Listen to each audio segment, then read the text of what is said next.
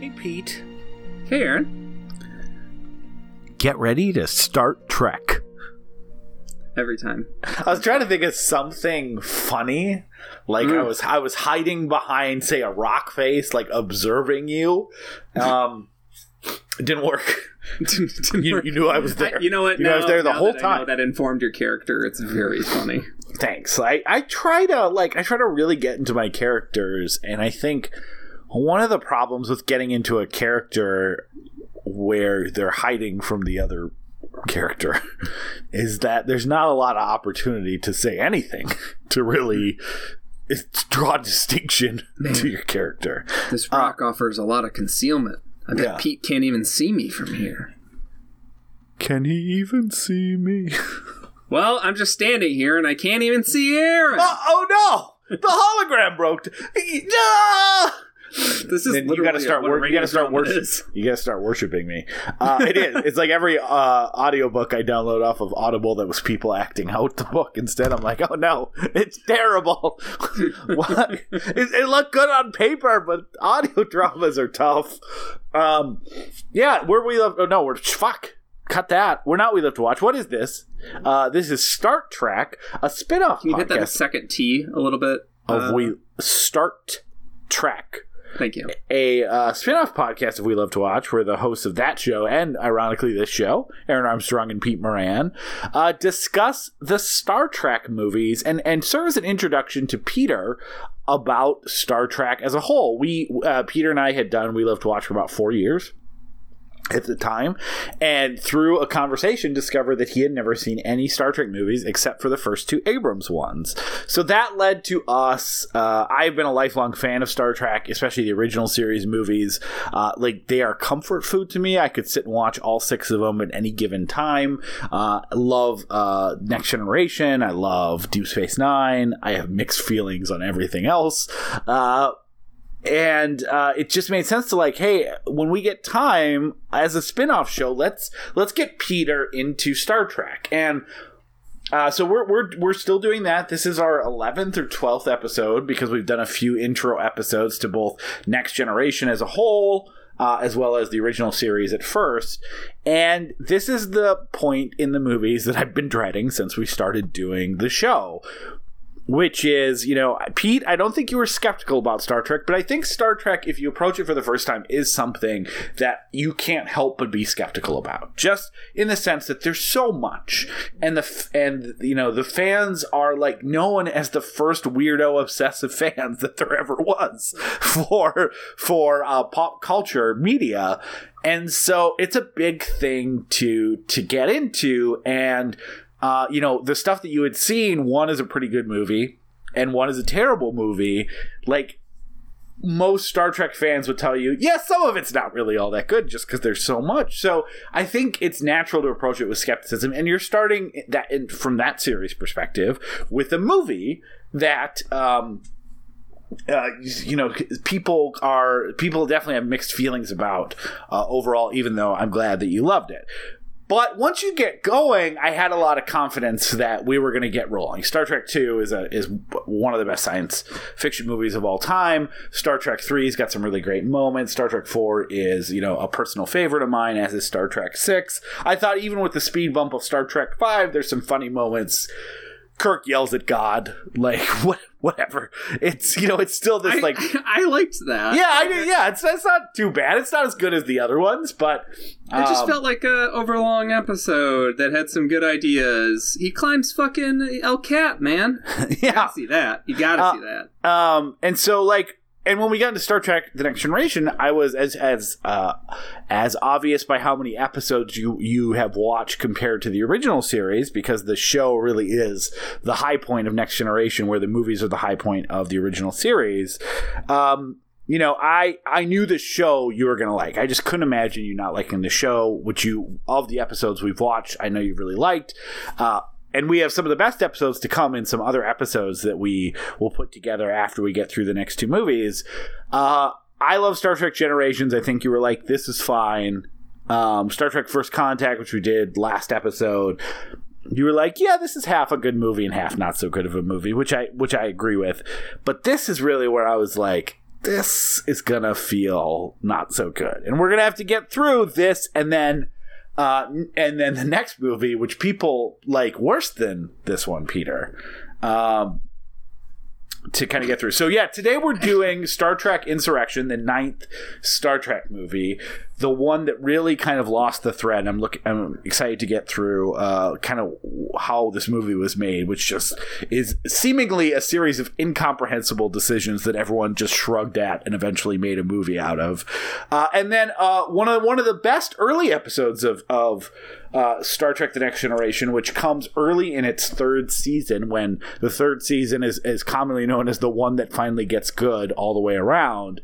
But this was one of the first episodes of that season that people went, oh, interesting. Like, this is a good episode. It's tackling some kind of a big Star Trek theme in the observance only Prime Directive stuff, and doing it in a very interesting way that also does a very Star Trek thing, which is like, hey, as long as we're here, God's not real, which is a lot of fun. And that is the 3rd season episode, Who Watches the Watchers. And the reason these are paired is Peter probably was a super obvious one. They are basically taking the same premise and doing separate things with them. Yeah, and the nice thing about Who Watches the Watchers is that it's like 42 minutes. And Star Trek Insurrection it genuinely feels like an episode of the show stretched out, which I think a common complaint that I've heard, at least, or like, have had filtered through you, I don't know the difference really at this point, is that I am the most common Star Trek resource that you've talked to in your exactly lifetime. Is that sometimes there's an issue of scale, that these movies can feel too small, or that they can just feel like an episode blown up. And I actually grew to be very comfortable with that at times. Like, I grew actually to laud when the movie wasn't just, well, there's another doomsday device we got to put down. Like, yeah, that's something I get in enough movies. And the idea of just like saving one culture is like, I think, the perfect scale for a Star Trek movie like this, right? The issue is they do this shit on the show all the time and better. Like, I don't think this movie is an issue of scale, even though at times it feels like, so like they just saved the universe from the Borg threat, and then the next time they're like, we just saved 50 people? Well, that's been my joke, I think. 50 people from getting deported. Yeah, I know. That's been my joke from the beginning, that, like, the scale here, like, I understand that you can't always do doomsday machines, right? But the scale in Star Trek Generations is, like, the whole Enterprise, the cast and crew, or not the crew, I guess. So, yeah, the crew of the Enterprise and the cast who also plays the crew of the Enterprise. I don't know what you're talking about, Aaron. This is a documentary. Yeah, no, but they were, they were at risk. And then there's also the planet, like Viridian 5 or whatever it was. It's definitely Viridian. I just don't remember which number. That would have blown up and cost the life of 4 billion people. Like, those are stakes. Okay, what's bigger stakes? Star Trek First Contact. All of humanity gets wiped out, like, and taken over by the Borg. Big stakes! And then this one's like, 200 people have to move. People that aren't even native to this planet. Well, that's what's really interesting, and I'm excited to get into it. I think one of the big problems with this movie, ethically, is that, yes, you do have a villain, but, Patrick Stewart actually talked about, who was not a fan of this movie every step of the way, which I'm excited to kind of share some of that stuff with you, Peter, said that, unlike his character, he would be absolutely on the other side of this argument, which is like, cure all diseases or force 200 people to move. And I actually think that, like, this Star Trek Insurrection, watching it for the first time since maybe high school or college, I did see it in theaters and walked away like, okay, I guess.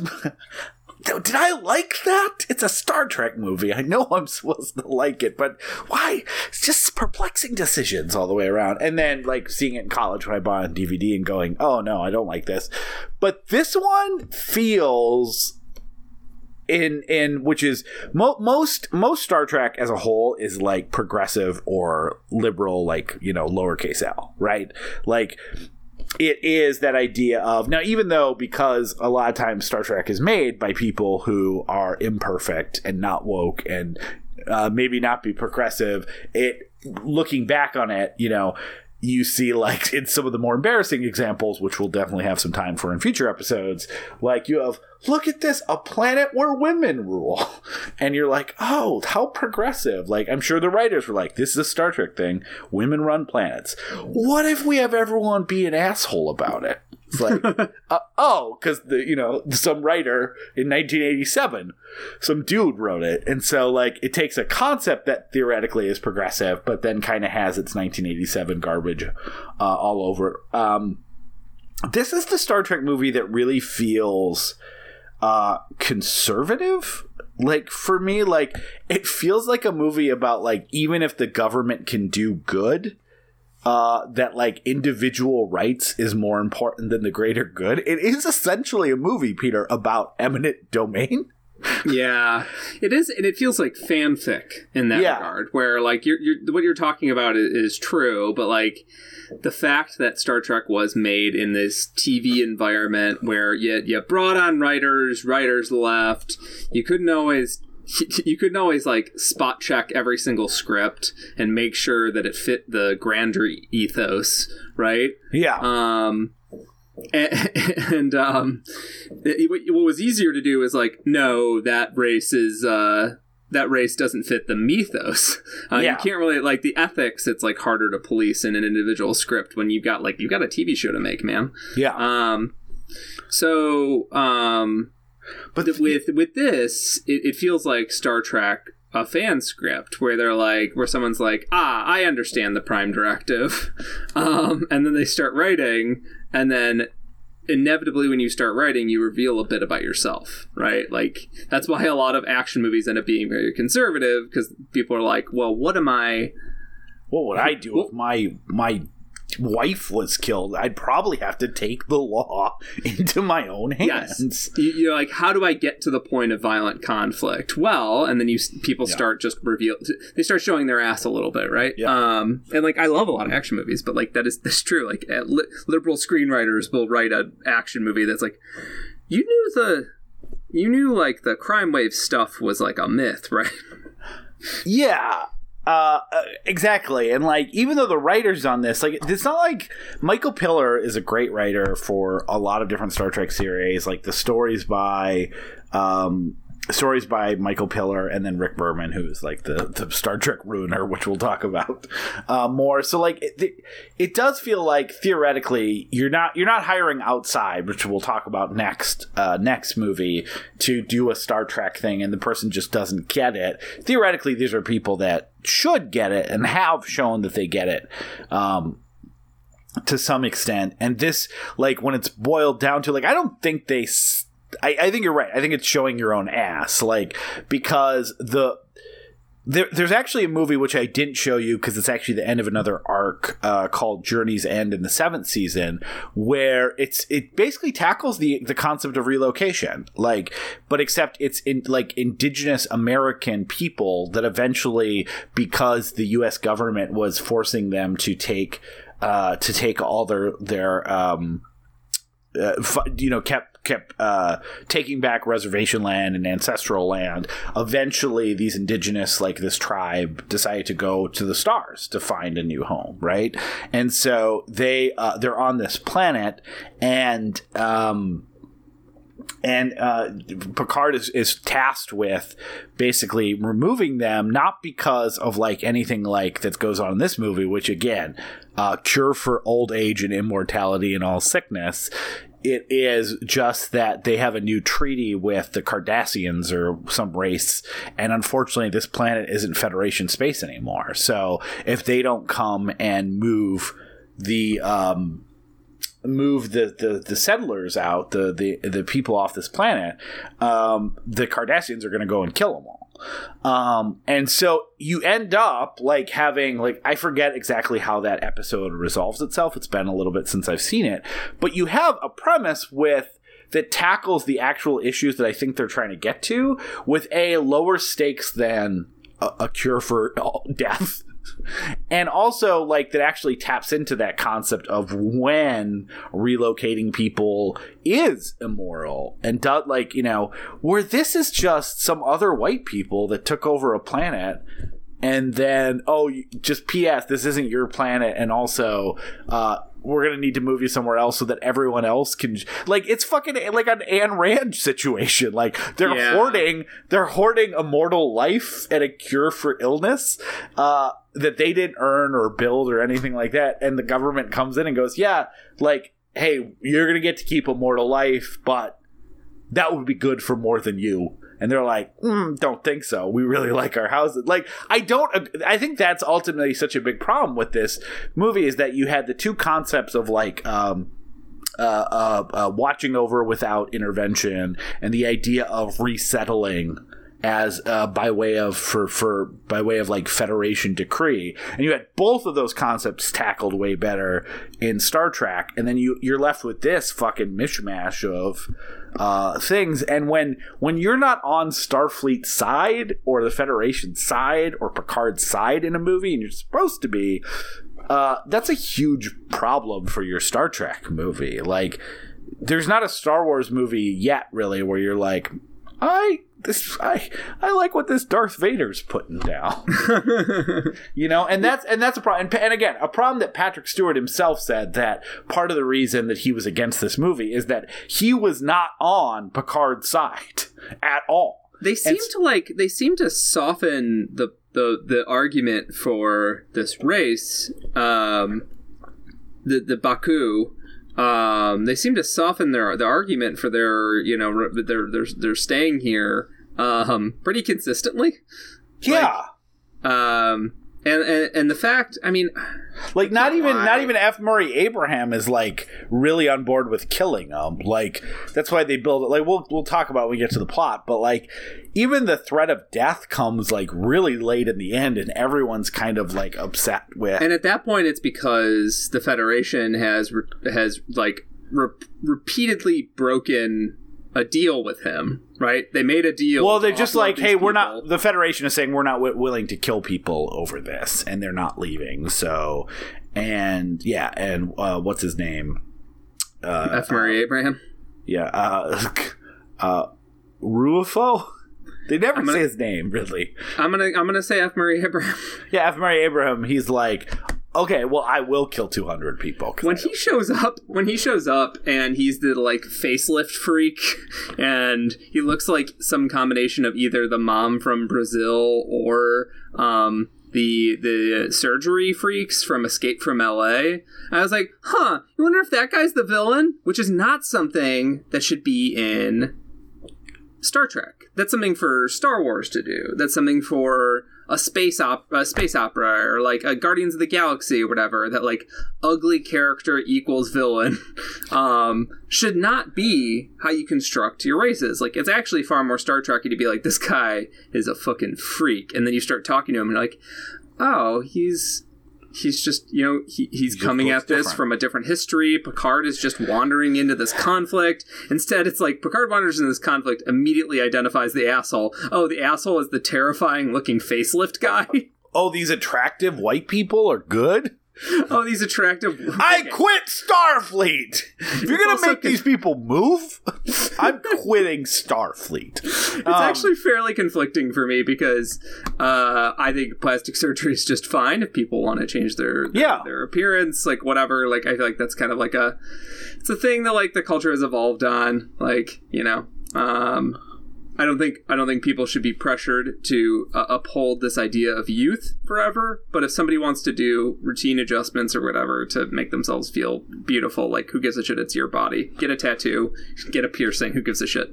The problem with the Baku Village, and I really hope I don't offend anyone with this. This is probably my most controversial opinion I've ever spoken on a show, is that the only thing I hate more than terrifying murderous psychopaths is Ren Fair people. And the Baku are basically just Rennies. Yeah, they've renounced technology. Everything about them makes them unsympathetic. Rennies are my last. The Rennies and like anime incels are like my last nerd group that I am allowed to continue to make fun of. I agree with your first point. Justice for Bruce Campbell's character in Escape from L.A. Like, he was fine.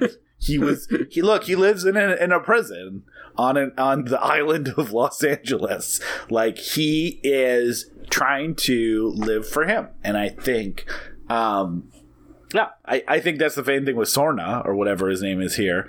But I don't quite know. Like, when the Admiral at the end uses his plastic surgery machine, his face gets stretched to death. So I'm unclear.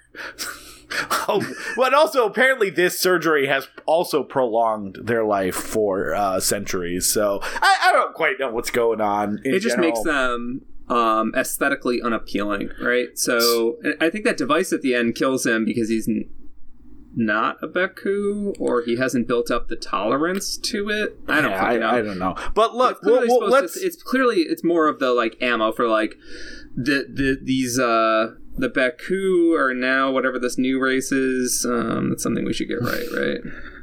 Whatever, we'll talk about that later. The Sorna and the Baku. Yeah, there we go. But yeah, I think the idea there is that these Sorna are malicious space freaks.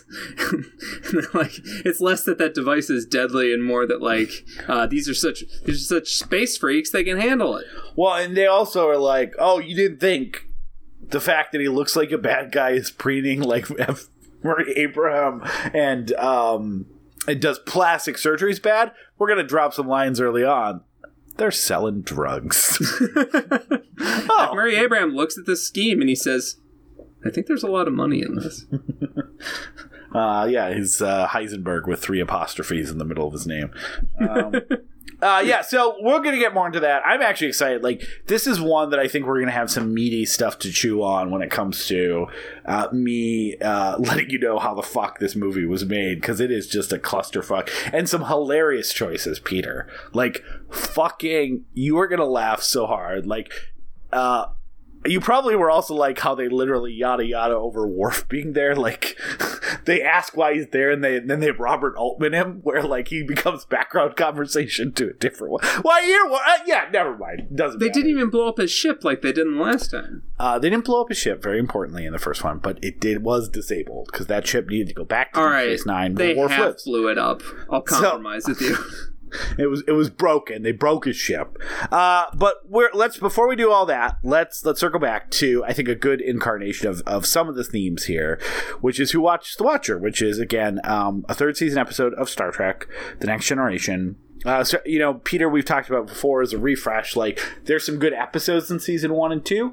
Where it becomes less campy and for the most part consistently like good is season 3, and this is one of, I think, the first 4 or 5 episodes of season 3. So this is really where like they're tackling more interesting themes. They're not just doing Alien of the Week. The themes that they're tackling are still sometimes like a little campy in the limits of budget and costuming and guest stars and locations and all that kind of stuff, but not campy in like, we're just gonna have a goofy alien and then everyone's gonna not know what to do with the goofy alien. Like, they're coming to more grounded themes. They're thinking of more Star Trek ideology, and this is a perfect setup for that. It's the idea that the Prime Directive, which actually hasn't come up much in the stuff that you've seen, I don't think, Peter.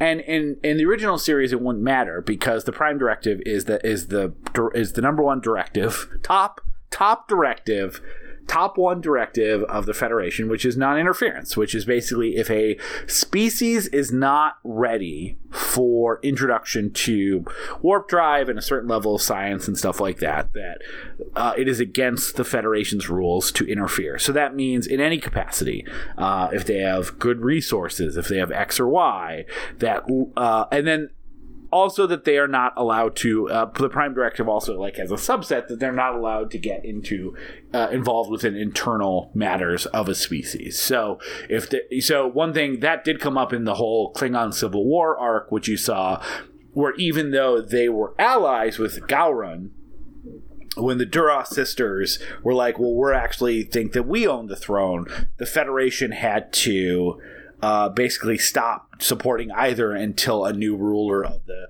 Klingon Empire was crowned, because they can't be, they can't be seen as choosing sides in an internal Klingon manner or something like that. So that comes into play more in Star Trek Insurrection, where you actually find out the two species are the same, and that's where a Prime Directive violation becomes, when them knowing about future shit didn't. But in this one, so the other reason why you probably didn't hear much about it is that most of Star Trek, the original series, not all, but most, is people like Spock saying that what Kirk's about to do violates the Prime Directive, and Kirk going, fuck you, I do what I want. Because I was going to ask, Kirk. Do they ever follow the Prime Directive? It feels like there'd be no episode. Like, well, we shouldn't get involved. Well, anyways, roll credits at 5 minutes. So it's the again, the Prime Directive isn't like we shouldn't talk to new planets or do discovery. It's that it's what they want to avoid what happens here. Like, we can't go down to 17th or 16th century America and be like, we got laser guns. Like, it's going to change the evolution of their society. They're not ready to accept that in a lot of different ways. It's also why in the last movie that we saw, First Contact, Peter, the reason why the Vulcans, who are part of the Federation, it's important to remember, even though humans are a big part of the Federation, they did not found the Federation. They are a part of the Federation.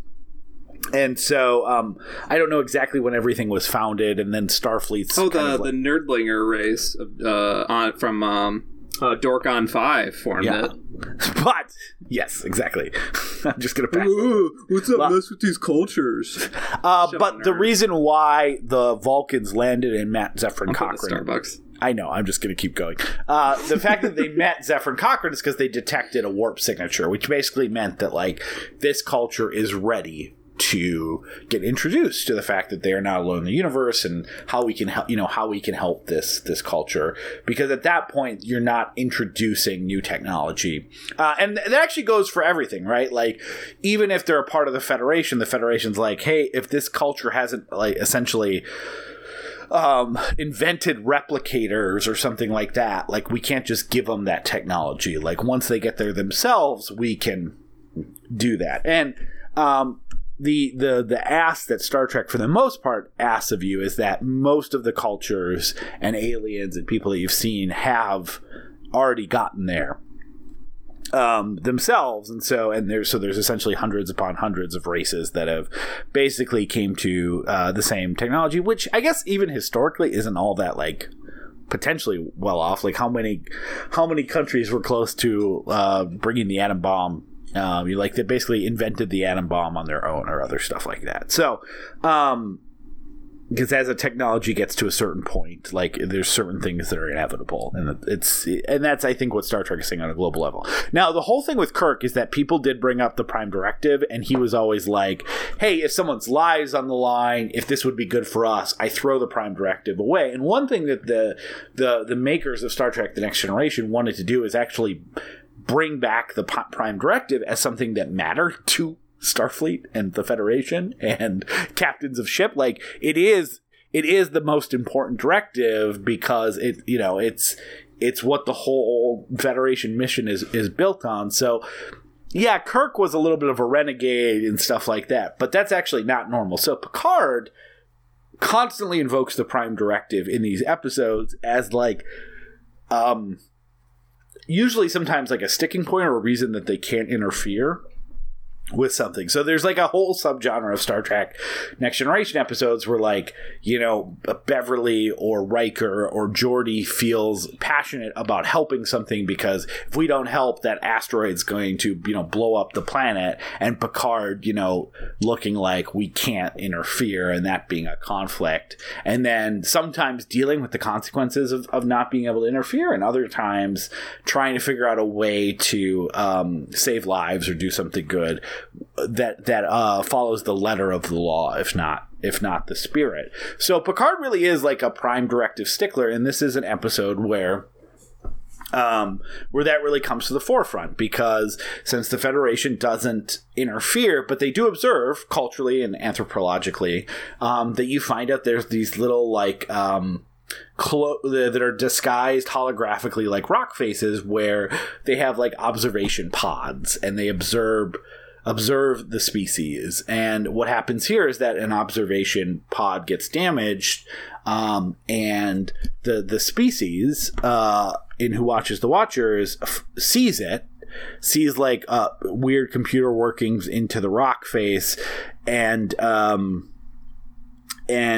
someone who doesn't belong there, and they kind of kidnap him, they attack them, and through that process of like climbing up and seeing, they get one of them, played by Ray Wise, gets shocked.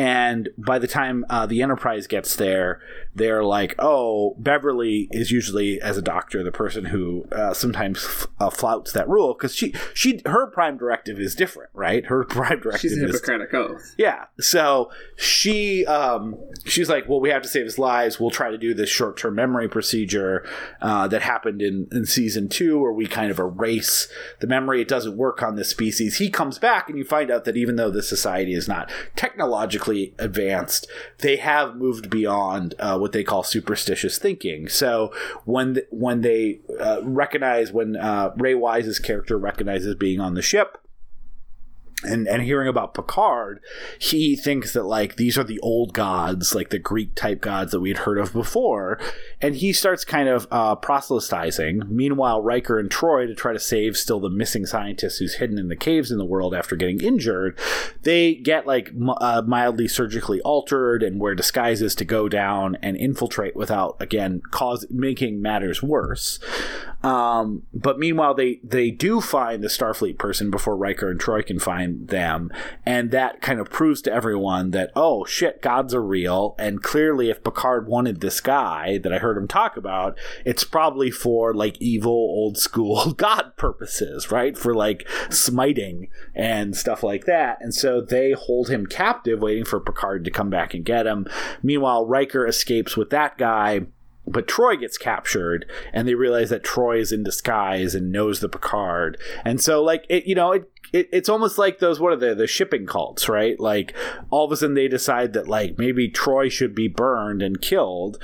And Picard, the only way that he can figure out how to fix the problem that he had is that, like, I'd rather have them know that technology can get better than to make them think I'd rather, like, knowing that we're fucked and we already broke everything, the best way to set things right is to know that they can go forward from a technological standpoint as opposed to sending them backwards from a superstitious standpoint.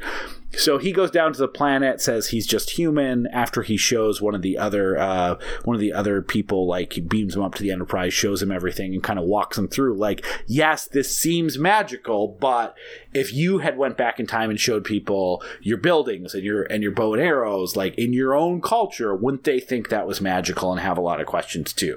This ship is our bow and arrow. We've done all the same things. Picard gets shot with a bow and arrow to kind of prove that he's not immortal.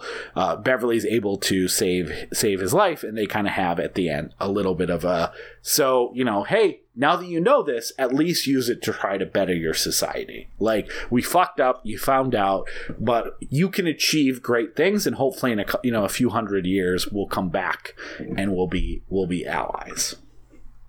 Yeah, that's a good recap, because it is essentially a straight up Star Trek story, right? Like, yeah. Here is my ideal.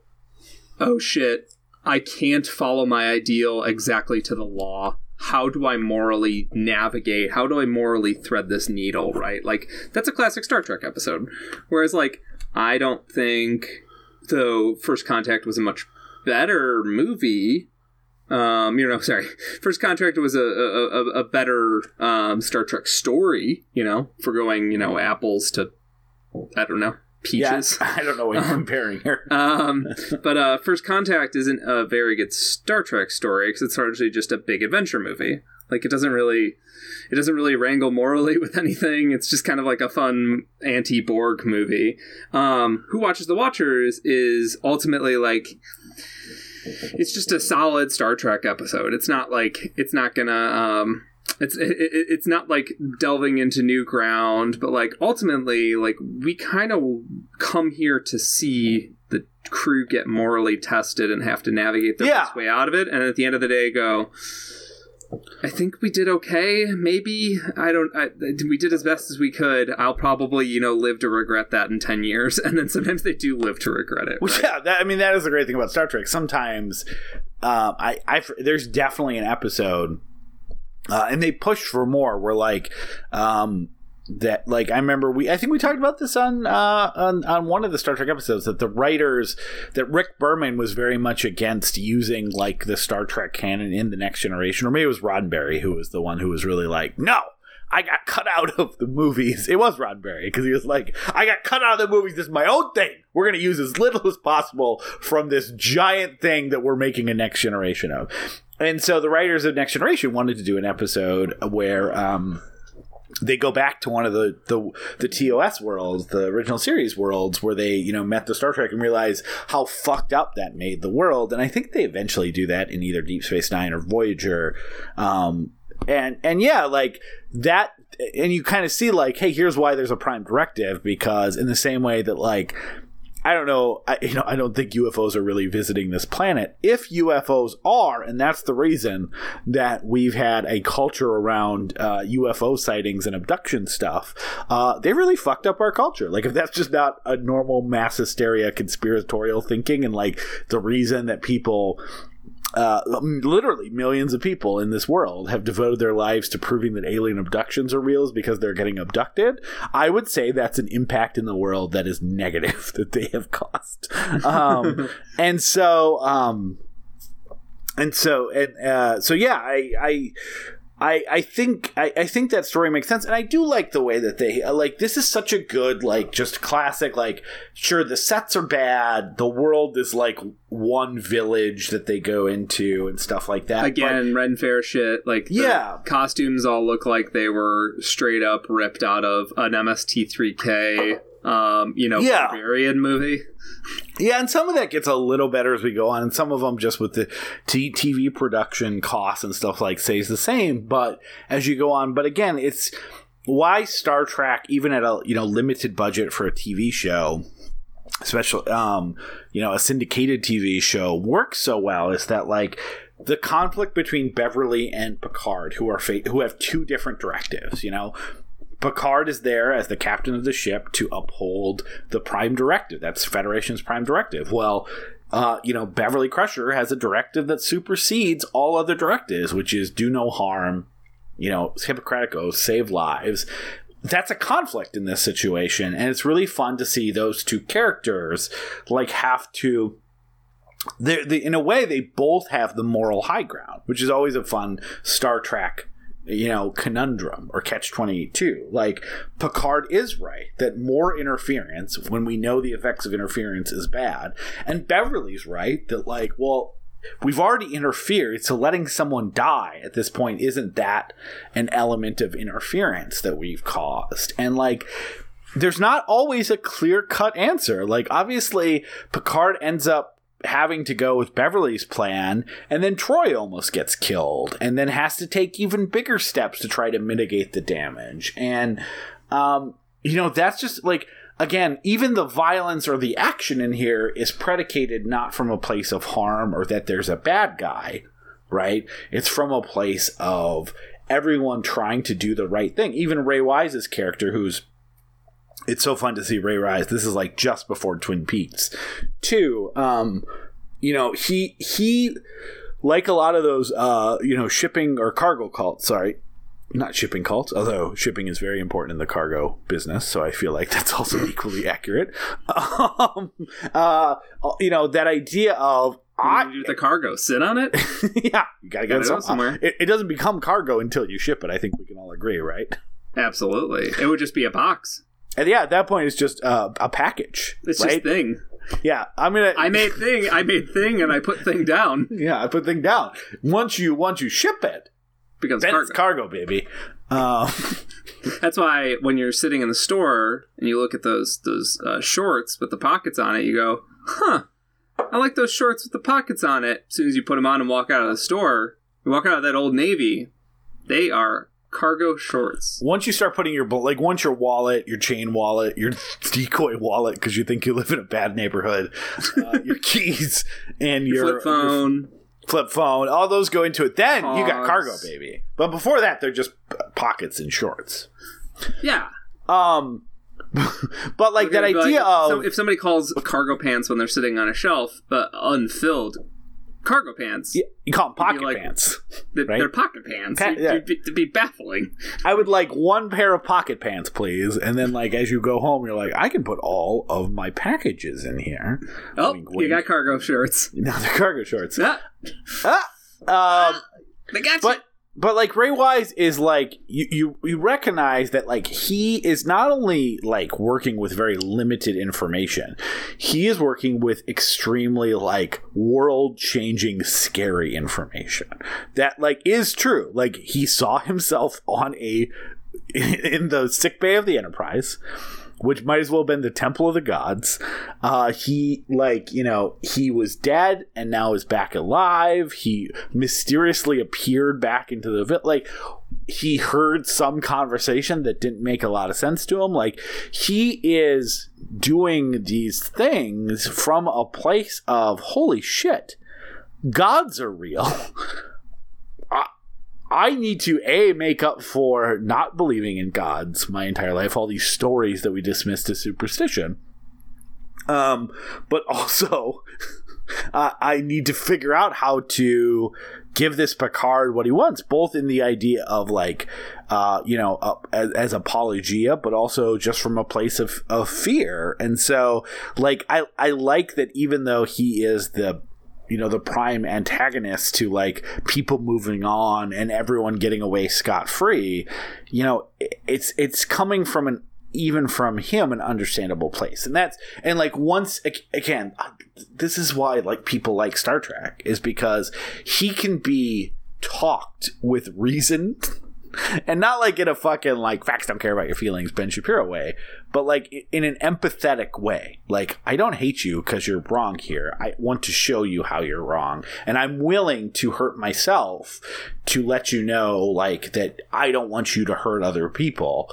And it works, like, at least for the time we see, like, this culture leaves feeling more optimistic about a future they can have, as opposed to leaving regressing into, I don't know, let's burn Tony at the stake to make God happy. and yeah, that's a good point. Like, and I also like the idea of Ray Wise killing a foreigner who's doing a vague stereotype of his people. And I had this thought. We don't talk about that when they get surgically altered to look like other civilizations, but like, I love the idea of Ray Wise being like, oh no, like, we're not burning her at the stake for being a heretic. Like, that shit's racist as fuck. I just love the idea of a bunch of people burning Al Jolson to try and end the Great Depression. I mean, it couldn't hurt. Like, what's the worst that could happen? I get it's a counterfactual to like posit what could have happened, but I don't think it would have been worse. I imagine the Enterprise crew would probably leave, and then that storm would eventually end, and then everything would have been fine. Yeah, like, I love the idea that they have like a racist term for that on these planets. Like, are you wearing pointy ears? It is very elfish. Like, everyone's got pointy ears. That's a budgetary thing. Yeah, it's I was gonna say is if you look at like even Buffy in that same era, they're like, all right, we got a weird gremlin guy. What are we gonna do? Well, we have green face paint and we've got pointy ears left over from the other goblin guy. Did you know? I don't know if we ever talked about this. Did you know that when so there's an original pilot of Star Trek that the network said, no, here's all the things that don't work in it. And one of the things was that they had Spock on it, and it was the pointy ears were too scary for television audiences. And they took all the notes, like, oh, you're right, a first officer being a woman, a little crazy. And they got rid of that stuff. But the one thing that Roddenberry was like, no, we need to show that this is an alien. We need an alien to be part of the crew. And, like, when they reshot the second pilot, he kept the pointy ears, but he made eyebrows less severe. Like, if we ever watched the original pilot, like, his eyebrows, like, basically are like when you used to draw angry faces in second grade, just a V.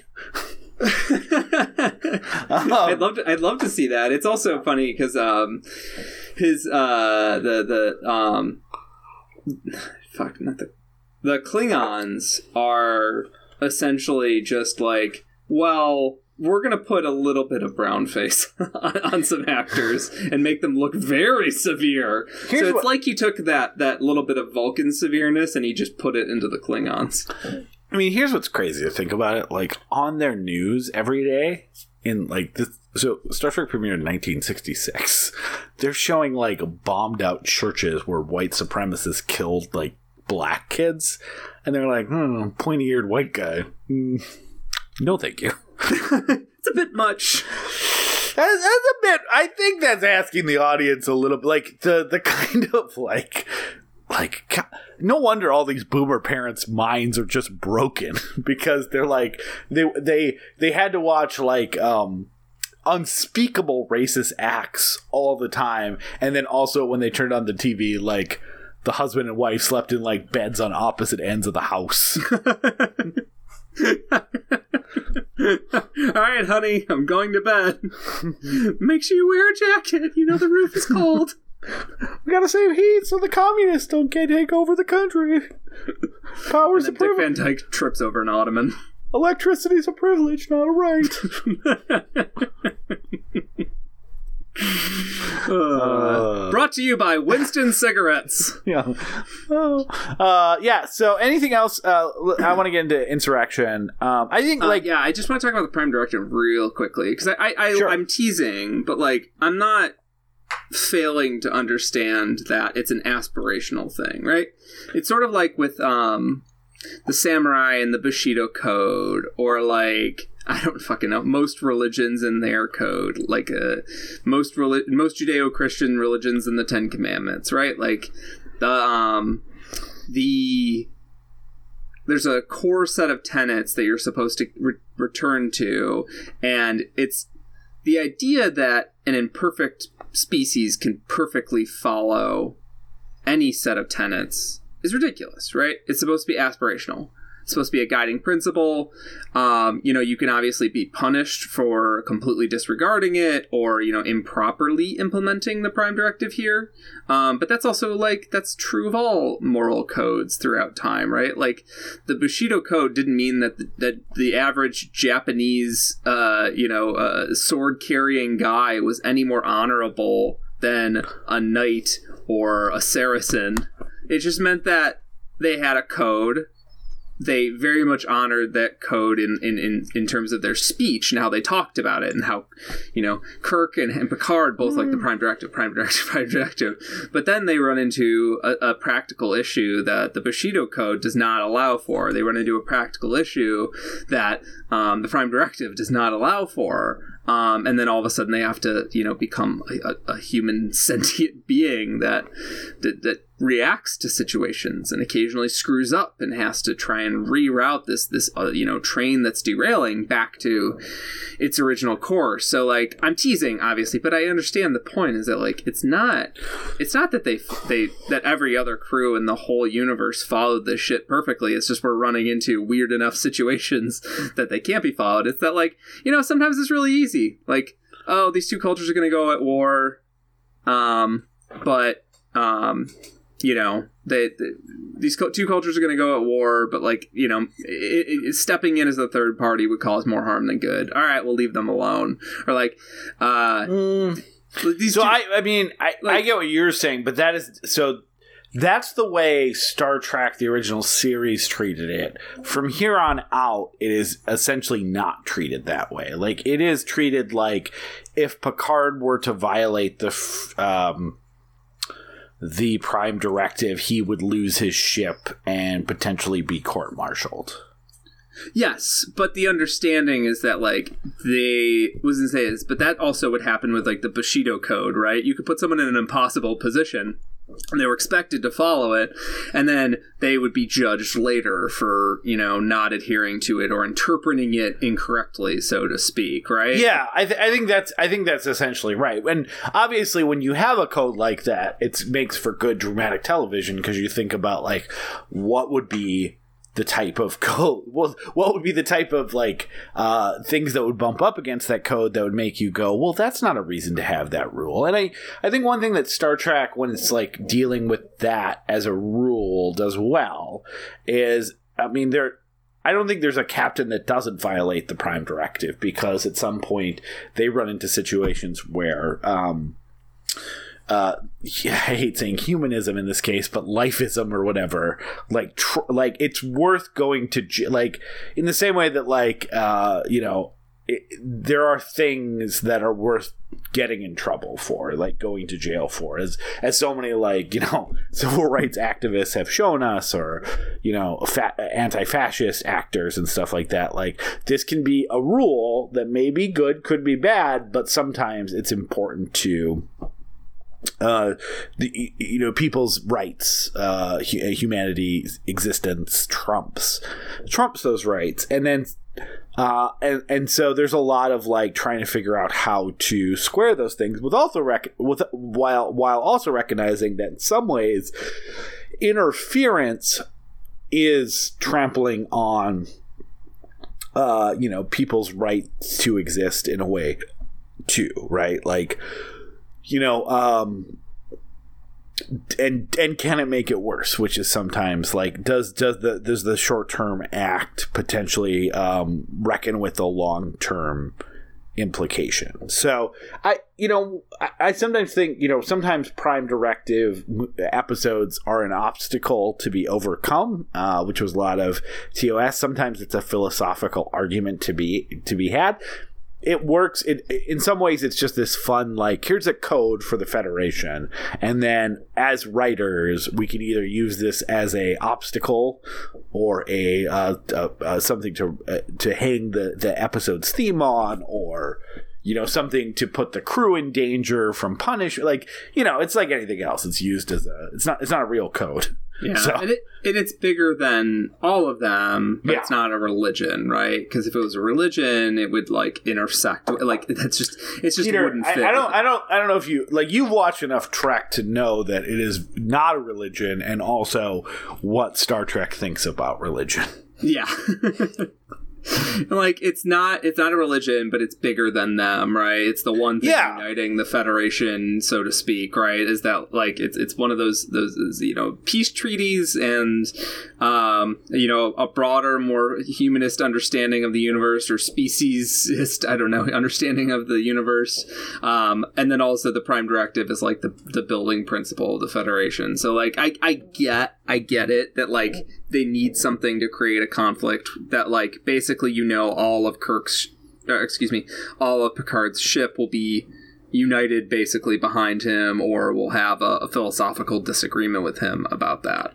Well, and sometimes, as the captain of the ship, where Picard's conflict, and sometimes some of the more interesting character moments, is that, like, Picard is, and I think you've seen this with even the amount of Star Trek you've seen, like, a just, honorable, whatever positive, adjectives you want to put on him, he is that. And so he constantly has to come out of situations where he feels like he has to make the personally wrong decision, or a decision that is uncomfortable or tough, or something he would do the opposite of personally, in order to enforce a bigger picture scenario, even if that feels terrible in the moment. So that's why I said a lot of times the Picard is the obstacle in the situations, because you have a Riker or a Geordi or a Beverly who is more like doesn't feel the same weight of leadership or command or whatever else, that this is something that ultimately he's responsible for how his crew and other people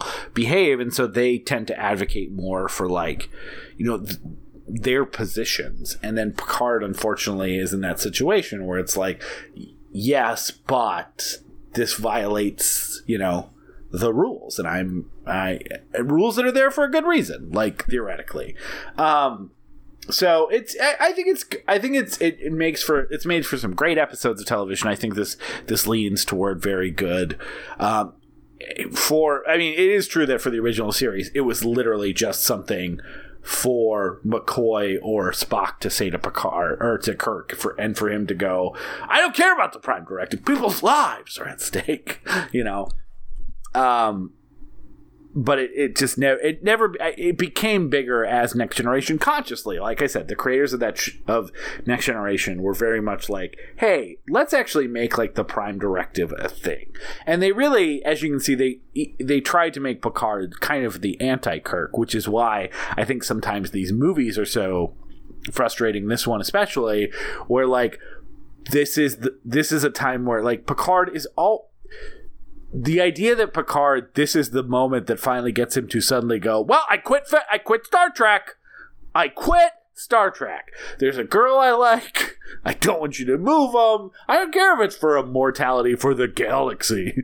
Like, I quit my ship. And and I'm going to go live in the caves and get a gun. It feels like the writers of these movies sometimes wanted to write Kirk movies and didn't know how to write Picard movies, even when they had written Picard stuff for literally years and years. So I think with that, Peter, why don't we pivot to Star Trek Insurrection? Let's do it.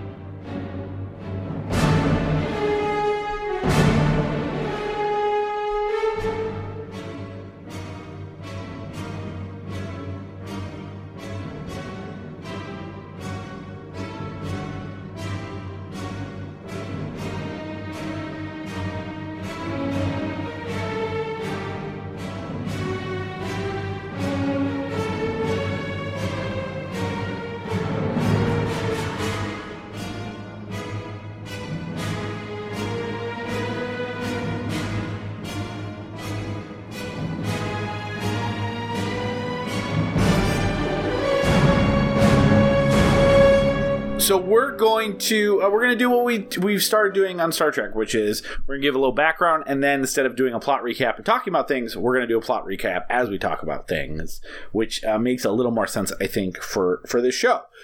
So, how did this movie get made? Maybe I shouldn't say it that way. So, let's talk about how the means of which of production of which Star Trek Insurrection came to exist. Here's the weird thing, is that this movie was touted as like, we're going back to basics. We're going to do an episode of the show. We're going to go back to what Star Trek The Next Generation was about, as opposed to these big epic adventures. Like that was the Cell tagline, right? Like that was all the marketing. That's what, when you see interviews and promo stuff, it's kind of about, we just had to go back to the basics, which is odd. It is odd because Star Trek First Contact, at its time, was the most successful Star Trek movie. It was critically successful, more than Star Trek Generations. It was the biggest box office success in the franchise to date. That would eventually get taken over by the J.J. Abrams movies. And so it's weird that normally when you have that level of success in a franchise that was going as long, your instinct is not to go back to basics and to think of this a little better. And this movie does even have an analogy in the Star Trek universe. So Star Trek Into Darkness was kind of a movie that, even though it did okay box office, no one really liked it at the end of the day. Star Trek fans didn't like it. The movie audiences didn't love it. And so when they went and did Star Trek Beyond, which I actually think is the better version of, let's do a feature-length Star Trek episode. Let's pare it down a little bit. And then they made a really good, still a big budget movie, but with this idea of they're going on a mission to this planet and what happens on this planet, as opposed to some, Earth destroying or galaxy defining or Federation destroying or Enterprise destroying type mission. That made, Star Trek Beyond doing that, which we'll talk about eventually in the series made a lot of sense, because Star Trek Into Darkness was, at best, you could say, divisive in a lot of different ways. And the biggest criticism was that they tried to do a Federation-wide conspiracy and pull all these threads from the other movies and try to hit these emotional like death notes that they didn't commit to. And it feels like the perfect example of going too big or too like too big, at least conceptually, that just kind of made the movie not fun almost immediately. And so Star Trek Beyond seems like an understandable course correction. This is a bizarre course correction after the level of success, again, critically and commercially, that they had. It makes a little more sense when you find out that, like, so they saw this movie as like their Star Trek 2. They saw First Contact as their Wrath of Khan. A big, successful, critically loved movie. If we're looking at Star Trek, the original series movies, as a template, what is the next logical move to make a successful movie? Well, what's the other most successful Star Trek movie? Star Trek IV: The Voyage Home, which was a light, fun adventure that had a lot of comedic elements. So they went into Star Trek Insurrection with Paramount and Rick Berman saying, "Great, we did our we did our Wrath of Khan with First Contact. Let's do our Voyage Home." And then they proceeded to get every possible thing wrong on that journey. Like if they would have done a lighter adventure where Picard's not as haunted by, his abuse at the hands of the Borg, and it's not galaxy scale or Federation scale level adventure, I think there were ways to take it, even though what you almost expect to happen just commercially is like, let's go even bigger, knowing that this one was successful, and then the next one's a misfire and they try to shrink. They tried to shrink immediately, and it just seems like on every level, the fact that they thought that was a good next move for this franchise just seems completely misguided. I'm fine with the shrinking. I like the idea of just like, let's engage with one culture that has settled on a planet, and how do we figure out the threading the needle morally, like I said earlier. I'm fine with that as a scale. The problem is, but like, nothing. Hold on, you're fine with that, but I think the question is, aren't you surprised that like Rick Berman and the suits at Paramount wanted to do that? That feels like that feels antithetical to their business model. And there's like no dog fights really. There's no real big adventure stuff. Like the Briar Patch and all of the fighting that goes on in space looks worse than anything on the show. Which is it's the first time they did CGI. It's horrific. Like it looks absolutely miserable. It looks worse than anything that I've seen on the show. I mean, it's 1998 CGI. Yeah, it's aged awful, and it hasn't even aged in a charming way, like old Wing Commander games, or like, Babylon 5, where it's like, oh my god, these are PlayStation 1 graphics for all your space scenes. Yeah, or like, okay, so Blade 2 is one of my favorite movies on the Earth. We'll talk about that this summer. But there's a scene where Blade and a vampire ninja are having a fight, and everybody is just rubbery. Yeah. But it was a conscious effort for this one shot. We're going to do this one CGI effect because it would be a huge pain in the ass to do with wires. Let's just do it. Like, and it's gotten to the point where that is like charming to me, even though it doesn't look very good. This is something that I don't think would ever be charming to me because it's just an era that like, it's just an era of ugly CGI that like I think is probably only worth studying as like film historians because it's not convincing. It has this awful ugly texture, and there were action movies of this era doing far more impressive stuff in terms of the actual animation quality. So there's multiple layers of why when we say there's bad CGI, right? There's the top layer, which is texturing. How does light interact with the object? That's one of the hardest things you can do. That's why with PS5, with PlayStation 5, everyone's talking about ray tracing and shit, is because like what they're really talking about is how does light play with the object? Then down another level, how many, like, what kind of colors are you playing with, right? Like, does it seem like this has a viable color palette? Does this feel like the color palette meshes with the photography?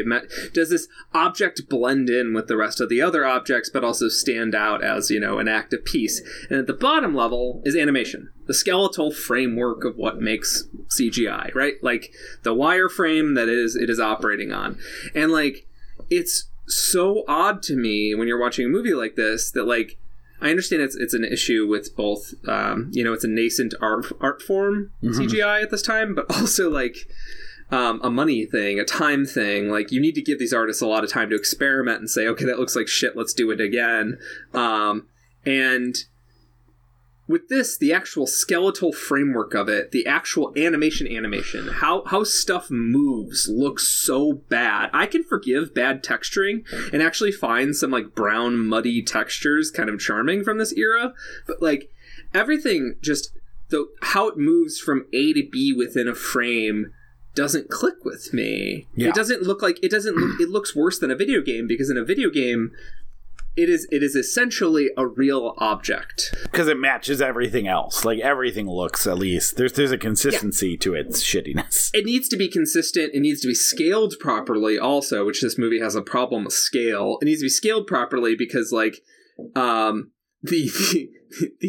spaceship in Star Fox needs to be able to crash into another object when that happens. Whereas it's just like, it feels like they redid wireframes every shot. Well, part of the reason for that, too, is that, so not only do you have the 1998 CGI problem, you also have the fact that Industrial Light and Magic, who had actually worked on the previous Star Trek movie and had done a few Star Trek movies to that point, was indisposed and couldn't work on this movie because they were doing episode 1. Because it's 1998. So I forget which special effects house did it. I don't think it's one that's around anymore. But at the very least, with Industrial Light and Magic, like with the last movie, you're dealing with people that it still would have looked like 1998 CGI, but probably would have kept a level of like consistency in the special effects, and obviously that goes away. So that's ultimately a big loss. And then they also move away from models to save money, because it was cheaper to do model work and model special effects is extraordinarily expensive, which is why you have all these space battles in the Next Generation, when they did do them, of like two ships sitting still, occasionally like leaning to the right and firing a phaser. Even at a movie level, it's expensive to do that level of model work. So, it's the more cost effective while still having movie level special effects shots. But again, you're dealing with 1998 level technology without the kind of masters in special effects technology that had been involved in the last one. So early drafts of this film were going to involve Q, which it's kind of crazy that Q doesn't end up in a Next Generation movie.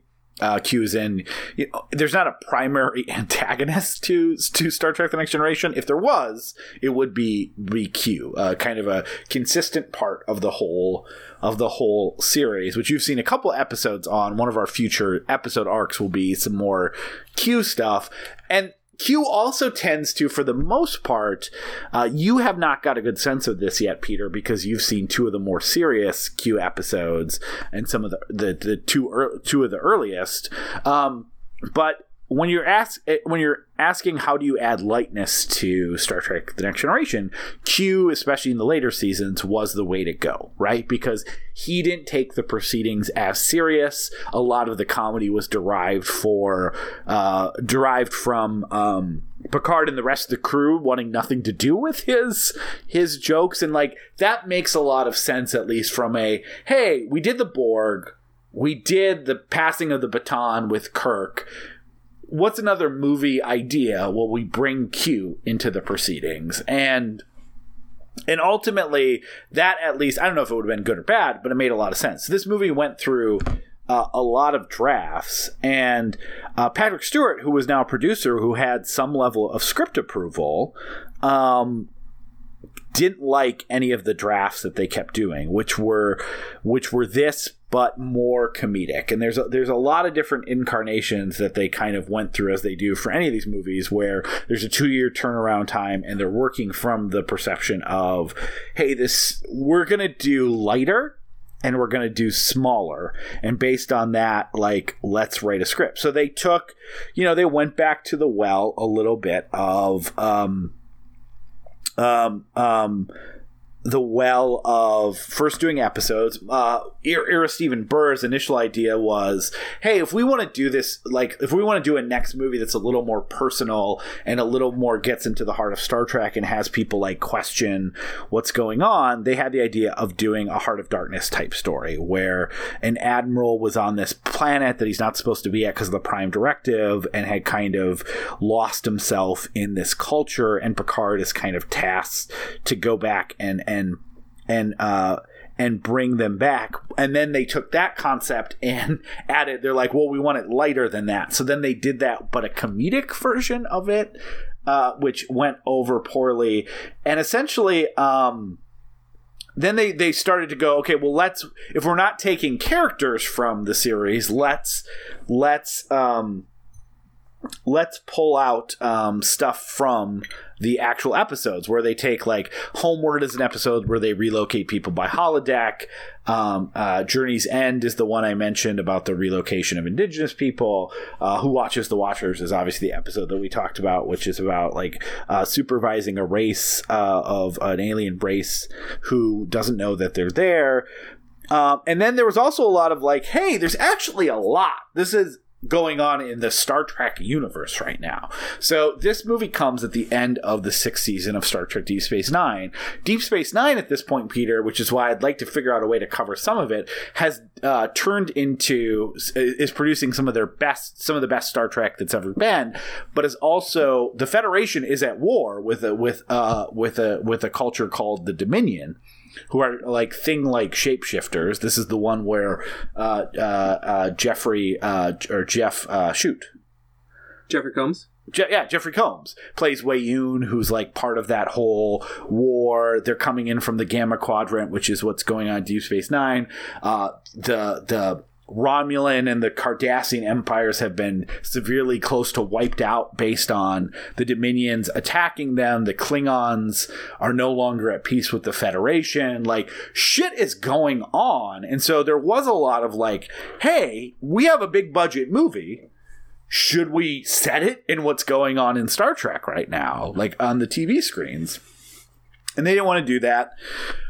They felt like it'd be so much cooler if it was just like there was this massive war going on, and then they could have done a crossover between the shows. Like, yeah, like there was more promising. Well, no, I mean it was huge. So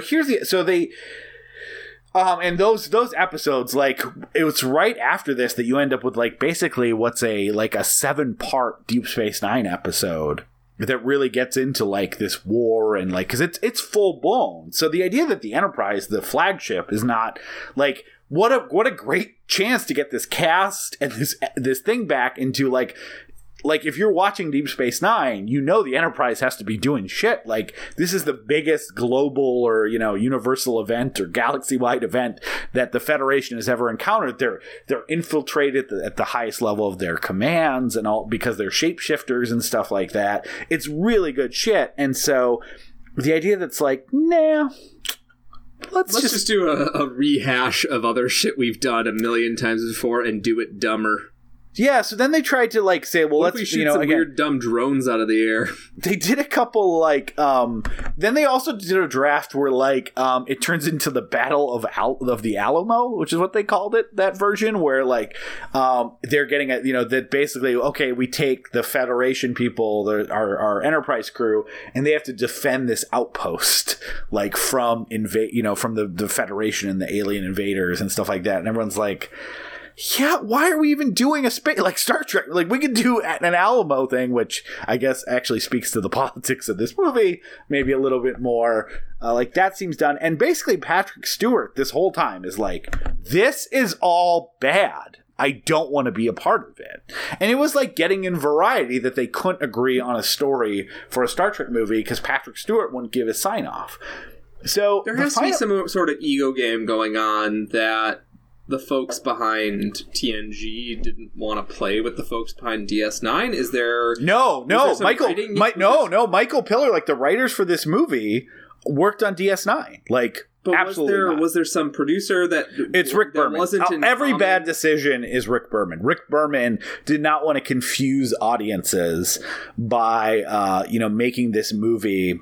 Which is dumb, because you know what? We know it actually did do that. Like, hey, we assume if you're watching Star Trek, this movie, we're going to get a contingent of people that are watching the television show. Like, X-Files Fight the Future, which came out this same summer, mind you, is actually a fantastic example of, hey, we just had some huge moments in this TV show that's becoming more and more popular. That movie is not incomprehensible. I actually saw it before I was fully caught up with the conspiracy stuff in the show. I saw it in theaters. And I left away going, holy shit, that's so cool. I need to dive into this series to figure out some of the parts that I clearly was missing from the series, but still had an epic scale, a big budget. They could have easily done that for DS9, get these characters that are somewhere in the universe of DS9 that are definitely involved, and still make it somewhat isolated from if I'm coming in as just a general audience member, I'm going to at least be able to follow what's going on while still leading to a bigger narrative that's going to make people want to tune in to Star Trek Deep Space Nine Season 7. And maybe if you're just getting some collateral damage, Star Trek Voyager Season 4 or whatever it was. Isn't that what cold opens are for? Isn't that why cold opens are invented? Okay, we're going to chuck you in the middle of shit. And there's just going to be a big battle scene going on, and then you're going to suddenly realize partway through the battle scene, the Federation is in trouble, and who are they in trouble with? And then your interest gets piqued because they can start this thing with a bang, have a big action sequence. I don't know, there's some sort of civil war going on, and then they start to realize, oh, here are the Dominion, and then they have a chance to explain the Dominion at the start of the movie, basically. And then, I don't even know what the fuck what you're saying is Star Trek First Contact, which... And then Picard gets to come in and be some sort of turning point in a battle, and then DS9 can use some of that to, say, oh, thank God that this happened last season, and then DS9 could do whatever the fuck it wants for the rest of the season, because it's their plot. Well, exactly. That makes so much more sense. It also, if you're well, could that be successful? That was basically successful the last movie. It helps if you know who the Borg was. It helps if you know that Picard was abducted by them. But the movie does a good enough job of at least making it entertaining and filling in the gaps as needed and having little dialogue that explains stuff that you're not going to be completely fucking lost if this is the last thing you saw Star Trek wise was the last movie, right? And you never watched the TV show. So here's do you think the Dominion are any harder to explain than the Borg? No, not at all. Actually, potentially easier because the Borg really have a complex. This is just an alien race. They shapeshift. You've heard of shapeshifters in movies. The Borg are very a little complex in that they just boil them down to evil robots in the movies, but at least it's a culmination from the show. And if you're just coming into Star Trek stuff without watching the show, you'd be like, yeah, evil robots, whatever. And that's not inaccurate. Well, here's the other thing that really you'd at least get the 2/3 of the picture, right? You'd at least get enough. Like you were saying with X-Files, it's you could come in, and if the movie works with 2/3 of if you can come in as a layman and just say, I don't know, I like sci-fi shit. It does a great job of setting up that there's aliens, there's a government trying to cut it up. Here's what it does a really good job of doing that while not feeling oh, I watched the show, they're making a movie. That is a great... I legitimately think Fight the Future, while not a masterpiece of cinema, is a really great movie, and a great movie that does this amazing thing of following a season finale and setting up the next season. and makes it entertaining for anyone that just knows, yeah, I get it, they're paranormal investigators and like there's aliens involved. Like it toes that line amazingly well, and I think Star Trek at least attempting that in this movie would have made way more sense. Here's the other reason, Peter, why it would have made a ton of sense, and this is a little spoilery for Deep Space Nine, but it's fine. Because I don't know how deep we're going to eventually go into that. So obviously Worf ends up on Deep Space Nine at the beginning of season 4. So what did he do to get sent out there? Well, there's a whole thing with like the Klingon. It's a great episode actually, where he joins the cast. I mean, just Michael Dorn being like, I don't want to be done with Star Trek, and they the character. It feels like it's like a backwater gig, right?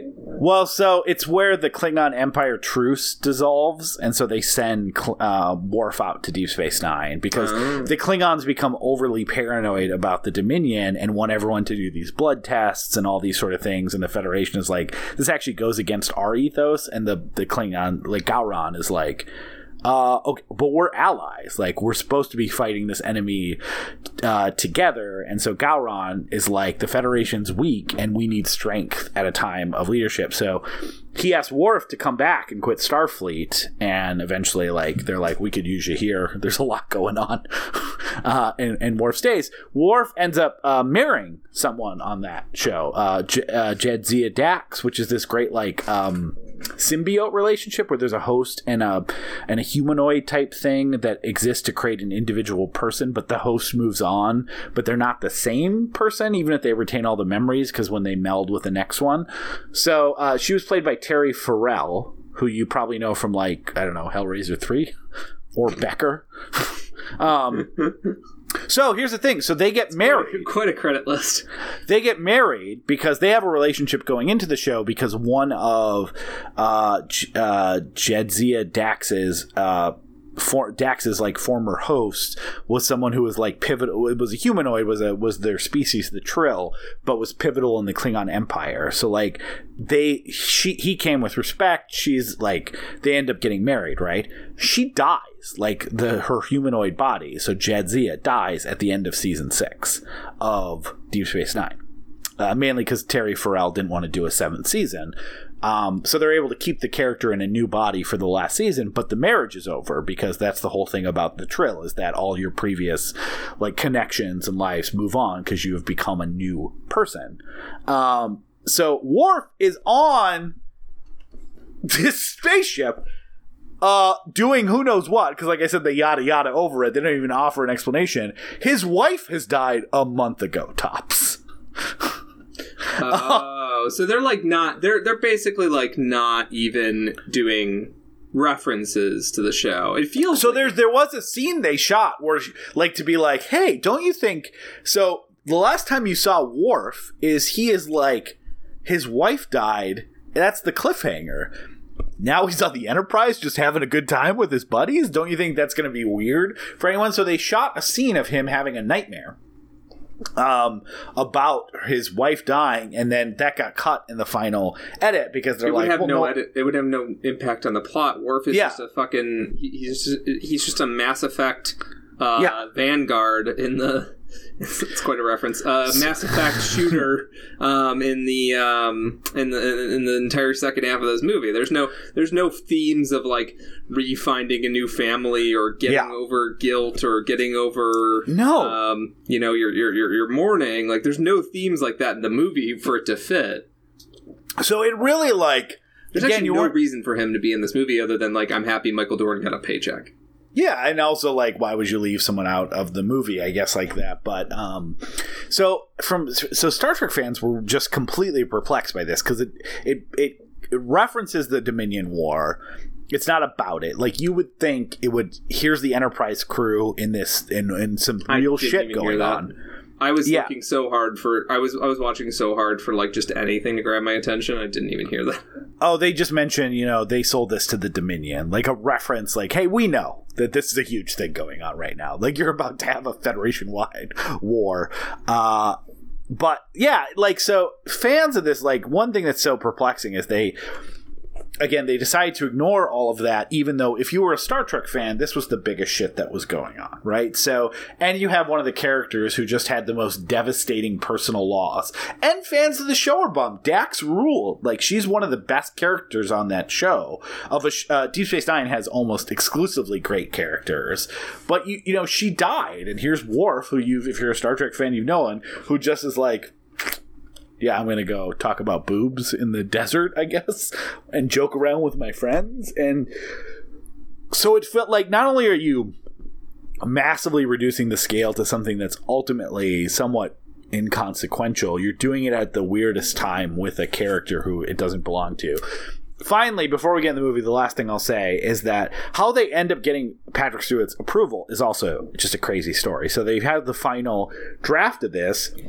They send it, even though he's the producer, they send it to everyone in the cast except Patrick Stewart, and then ask the cast for reactions to the script, which are obviously like they're talking to the producers, and like it's not like fucking Marina Citrus is going to be like, what a piece of garbage, or something like that. So they get their positive quotes, and then they leak them all to Variety.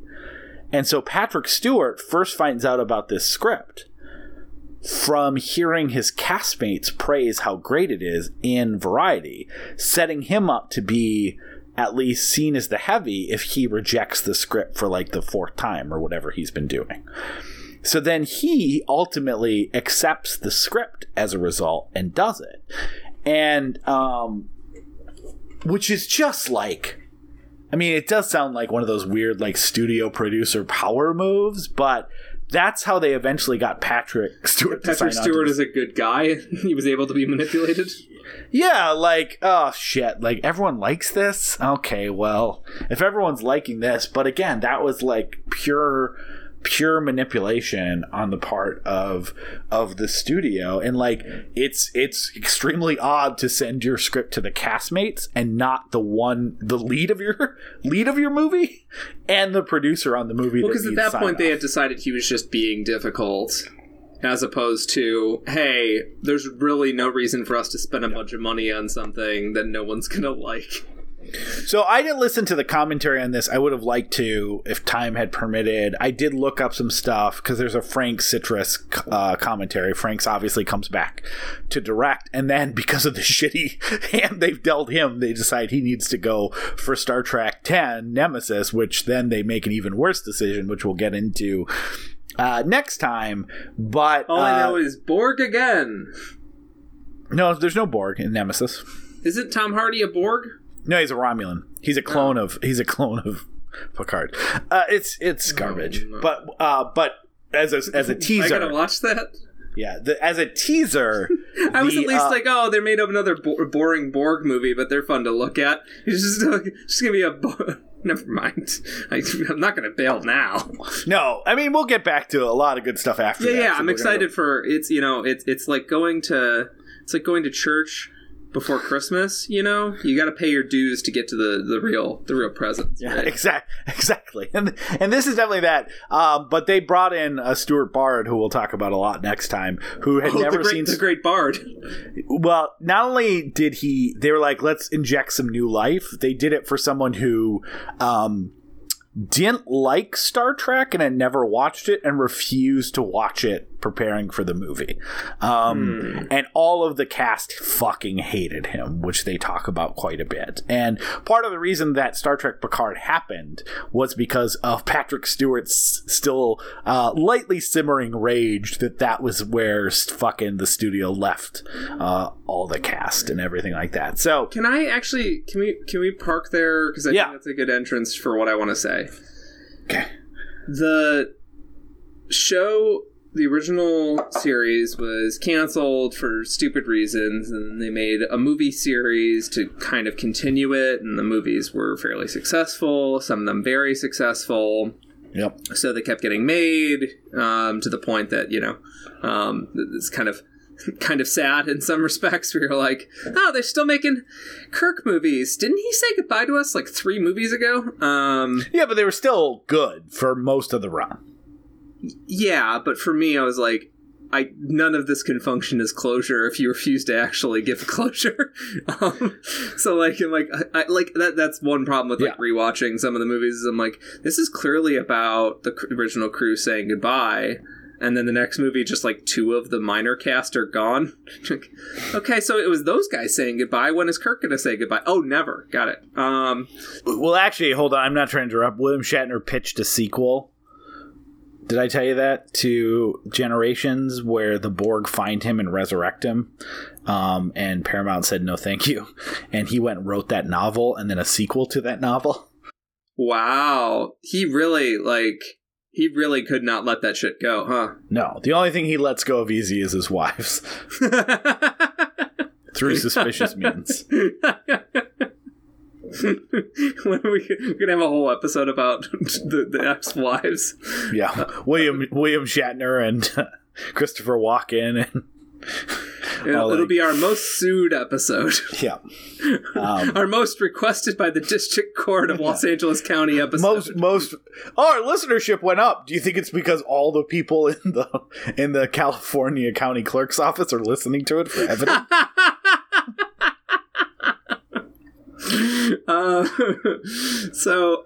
I don't like this movie. No, it's terrible. It sucks, and it's useless. It's so bad. And it's a movie that like actively makes me mad the more I think about it. Which is like one of those. It's kind of like Into Darkness in that regard as well, where like the longer I dwell on it, the more I'm like, no, it's not just a movie. It actively makes me mad that this was a lost opportunity, right? Yeah. Because definitely. Like I feel like the idea for me of like Picard so far is that like. He has built up a crew of very competent, very thoughtful leaders. And, like, that's something we talked about in a previous episode, that, like, fucking Riker and Worf both should have been their own Picards. But they stuck around on the shows proper for, Riker for the entire run, right? Riker never leaves. No, in the next movie, he has his own ship. And he's, I think, getting married to Troy. Okay, yeah. But like that further narrows down my point, which is that Picard became an expert leader and he did something that Kirk never did, which is like I'm raising people that can be, not just represent themselves in their heart and their ethics, but also can represent the Prime Directive and can be great people for Star Command. Like they can lead their own ships. They don't need to be Starfleet is typically what it's called. Star Command is definitely something, but I don't think it's in this. Probably from Buzz Lightyear. Yeah, I think so. Yeah. But you get my point, right? I would have rather seen a movie where Picard fights off against Zurg. Good managers don't create underlings. Yeah. That's why he has the whole briefing room, right? Like, I want everyone's input before I ultimately make a decision. Yeah, good. And it's the same thing with, like, let me take it out of, like, a stupid business context so it'll be less cringy. Good leaders create good leaders. And I feel like an expert sort of way for him to exit is, like, take the Enterprise, I need to retire, and, like, my vision of him retiring is, like, finding a primitive culture, taking a step back and saying, like, I'm going to start a vineyard on this planet and I'm going to continue my family legacy. I'm going to grow the fucking grapes that I grew, that my family grew, but I'm going to do it on a different planet than Earth. And trying, like, something like that. The vineyard thing is just something that stuck with me because family is such an amazing episode. I'm excited to get to something, but we will get there. But, like, the idea to me is that, like, Picard could have made something in this movie, some element in this movie where he falls in love and, has to say goodbye. The idea of him falling in love with this, like, I don't know, what is it, a 300-year-old being? 309-year-old being? Who likes younger dudes in their 60s. He says, I've always liked older women. Like, it's one of the only jokes in the movie that works, right? That could have been a graceful exit for Picard and for Patrick Stewart to go out, like, happily tending to grapes while knowing that it's not him giving up on the fight for the Federation. It's him knowing that, like, there are people out there that he created, that he trained. Well, not created. There are people out there that he trained that are pushing forward his legacy and pushing forward the legacy of Star Command Buzz Lightyear. That feels like an expert end for what the show has shown me so far. And in this, it's just sort of like a Hollywood kind of dumb like romance thing where like, well, the lead needs to have sex. Yeah, and then they kind of hand wave it away because they need to make another movie. So that was the idea, right? Lighter, funnier, sexier. Like that is the quote. So I'm not like that was the idea, and you didn't really have like a romance driven Star Trek movie. Even like Kirk with like Kirk, who was like a fuck machine on the television show, his only like I think like real romantic interests in the movie are like Carol Marcus, who was like his old girlfriend who finds out they have a son with, like the repercussions of like being a star hopper who fucks and then flies across the galaxy, and then I'm forgetting her name, but the doctor in Star Trek Voyage Home, which again is not like they never like make out, right? Like they just there's clearly an attraction between the two, but it's only maybe because Kirk is like overtly sexual to everyone, so it feels that way. But there's never like we're in love with each other, or there's just flirtatious, and so this is like one thing about The Next Generation that was common. I mean, you're talking about I think 178 episodes. Like, there's episodes where everyone has their romantic love interest, right? Like, Wesley has a crush. Geordi has a crush. Picard finds someone on a planet. Did you choose the term crush specifically? Yeah, no, but I wish I would have, because, yeah, Wesley's got a crusher. Wesley is in love with Ashley Judd, and they play a fuck video game. Anyways, that's a different... that makes sense. Different episode. Geordi falls in love with a hologram. Even there's like data love episodes, right, where he's like dating a crew member to try to get into the human experience, and then is like, yeah, I don't love you because I'm a robot. I thought that was clear. Like there's Patrick Stewart. Like they all have them on Next Generation, and so like I think just doing it in a movie to some random character as like a C plot doesn't really work. And then to increase the sexiness level, they give something which theoretically, the moonlighting thing that fans wanted to see. Like there is not an episode of Star Trek The Next Generation where they like that Riker and Troy get back together. There's close things, there's weird parallel universe shit, there's Riker's clone that Troy strikes up a relationship with at one, like, it's 178 episodes of a sci-fi series, but they never like rekindle the relationship that they had before the pilot, right? Where when they meet each other on the crew or on the bridge of the Enterprise and encounter at Farpoint, they like are telepathically talking, calling each other Imzadi, and recognizing like a love that they used to have when they were in the Academy or whatever else together. I think it wasn't quite the Academy, but whatever. So they're like, hey, it'd be fun for this movie as like a fan thing. Let's shave off Riker's beard, which he's still a cutie. I'm glad they did that. No qualms about shaving the beard. But let's make Troy and Riker get together. And what's so frustrating about that is that I don't know if we've just decided we're not going to do the plot, which it may be fine if you're listening to a Star Trek podcast. But what's so frustrating about that is so I will admit, when I saw this in theaters, I would have been 15. I was a horny 15-year-old, and I wanted to be Riker, and I had a crush on Troy. I was psyched about them getting together, finally, right? Like, I'm exactly the type of person at that age that this is meant for. Like, I don't need any context. I don't need any actual sexiness. It's just like, yeah, finally, these two old people fucking, which is how they, in retrospect, how they approach it in this movie. Like, I don't know, we're kind of old and corny. Like, why don't we fuck and take baths together and shave each other? Why? But it was like, oh, awesome for me as a 15-year-old. And seeing it now, like, one thing I recognize from the show, those times that they, like, almost get together. Hope she listens to this, bro.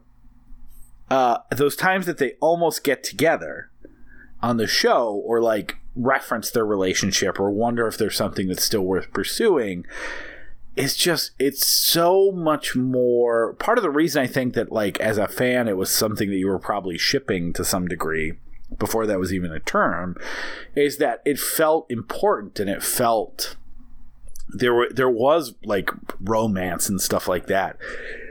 This they do in just the laziest way, where they are just two old goofs.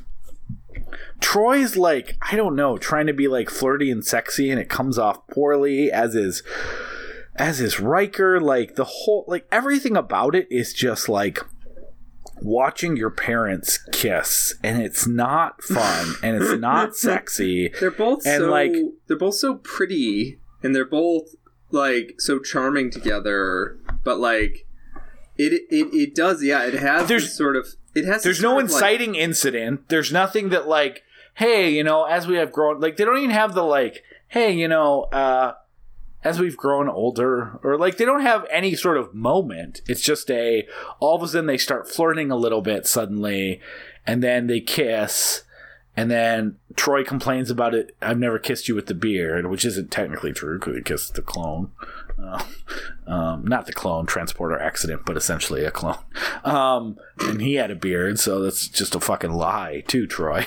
And he's done a lot of smooching. Okay, it's already, and then he shaves the beard, and you find out Troy's shaving the beard. Like, that's it. Like, it is the, like, when people say something is fan service, this is what they mean. There's nothing dramatically to make the audience that's watching this movie excited that these two people are getting together. It is only there for people who have watched other media to go, finally they smooch. Yeah, it was something that was a little frustrating to me too, because like, it doesn't satisfy any romantic sort of pull here, and it doesn't satisfy character pull either. Like, it's not like they start the movie in love and then they help each other satisfy some sort of a character issue. Like, anybody really grows in this movie. Picard takes off his starship buttons for no reason, like, literally for like the worst reason on, like, he has stuck. If you'd watched the show, he had stuck through so much shit, and the idea that this, like, we talked about it at the beginning, but the idea that this is like the Federation's trying to make people live longer. Time to hang up my hat and get a gun. Like, it is so dumb. It's so dumb. Yeah, I don't. The Data stuff is so bad. Like, that's the thing, is like, this was supposed to be the comedic thing. Well, first, the reason why Voyage Home was successful is that the comedic stakes were good, right? We need to get 2 humpback whales. We're in a Klingon ship in San Francisco in the 80s. We have no idea how to get these things. We are fish out of water. We need to get other non-fish into water on our ship. Comedy ensues. The comedy in this situation is what? Yeah, there's no real character. There's no real character conflict to cause any friction, right? There's like I don't have my friction is with the movie itself. My friction is like with the conceptual problem that this is a problem, like that like this movie would be that like this situation is actually improved by Picard being there. Like, yeah, I don't agree with that. I don't, and then at the end of the movie, like I'm just left with this feeling like, couldn't this have been Picard's goodbye? Couldn't this have been something? But would this? I don't think this would have been satisfying. I mean, No. A good version of this story, right? Like Picard finding this culture and like essentially saying like, you know, I don't know if this is the end of my story, but this is my end of my story for now. I've had my children. My children are you. My children are Worf and Riker and all of you, and I've pushed you to be specifically better. Not Wesley. He is Jack Crusher's kid. I want to be very clear. DNA test that I've manipulated will prove. Yeah. I just it's one of those, and then it's not really worth talking about the incredibly boring third act, but let's talk about it really quickly. Hold on, before we get to the third act, I think it is important to mention a couple things, which is I think even that, like, the culture that they're doing, like, how misguided this movie is that you're doing a Star Trek movie. Like Star Trek, like Star Trek. Star Trek is, like, about future shit, right? It's about Star Trek in the future. And the idea that they run into a civilization that they deem the heroes, that everyone starts, like, literally quitting Starfleet and the cool spaceship stuff to do on a culture that's like, technology is dumb. And we're supposed to buy into their message. It just feels like, why is this in a Star Trek movie? Like, it would be one thing if it was like a cult that ultimately ended up being evil that, like, convinced these people. But, like, who wants to, like, just on the most base level, who wants to go to a Star Trek movie to be told that future stuff is dumb? Like, it... Why are we here if that's the message you're sending? Like, I get you as the producer or the writer maybe a little sick of making movies with laser guns and spaceships, but do you really think that is a compelling message? And the fact that, like, Jean-Luc Picard, whose his whole thing is that he thought science and the pursuit of technology and exploration and expansion of human knowledge was so important that, like, he had that schism with his family about it and didn't want to be that was his whole thing with Robert. Like, he was a science person. The idea that he would hear this message and go, you know what, science is dumb. I think it's stupid too. Maybe I should live here with you, lady.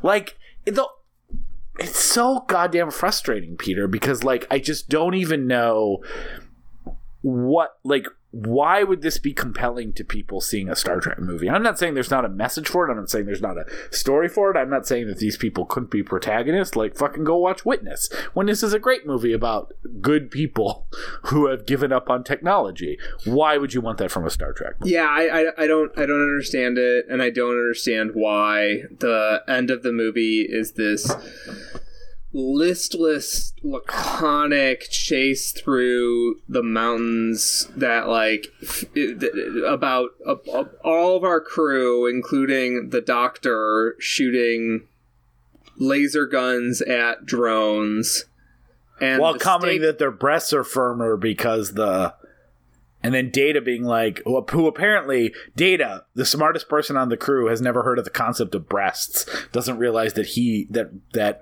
Worf doesn't have breasts. Can we actually take a huge step back and talk about the comedy in this movie? Because it's actually the thing that made me the most mad in the first 30 minutes. Because, like, I'm used to, like, corny Star Trek. Like, you know, a corny little line reading by Riker. But, like, it became a charming thing for me because... Or, like Data in Generations, right? Like, the whole point is that he's got this emotion chip and is saying all this crazy stuff, but the crew also recognizes he's saying weirdo stuff, right? Like, like when he is having these emotional outbursts, it's not like everyone's like, that's our Data. They're like, Data, are you okay?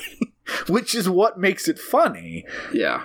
Yeah, here they're like encouraging Data to, I mean this literally, roll in the hay with a child. This is actually, I mean this with no subtext. I want to be very clear. That's not a double entendre. Roll in the hay. He's rolling in the hay with a child. They decide that this movie, that Data should be friends with a kid to learn to be like a kid. It's because for some reason they decided that this should be a comedy movie, and they decided to only put corny ass awful jokes in it. So at the beginning of it, Data is having some sort of short circuit situation. I didn't really remember why. It's because his he got injured, but so his ethics protocols took over, which means that he recognized that I guess they're saying objectively it's unethical to move these people off the planet because Data starts threatening to kill everyone in order to not have this.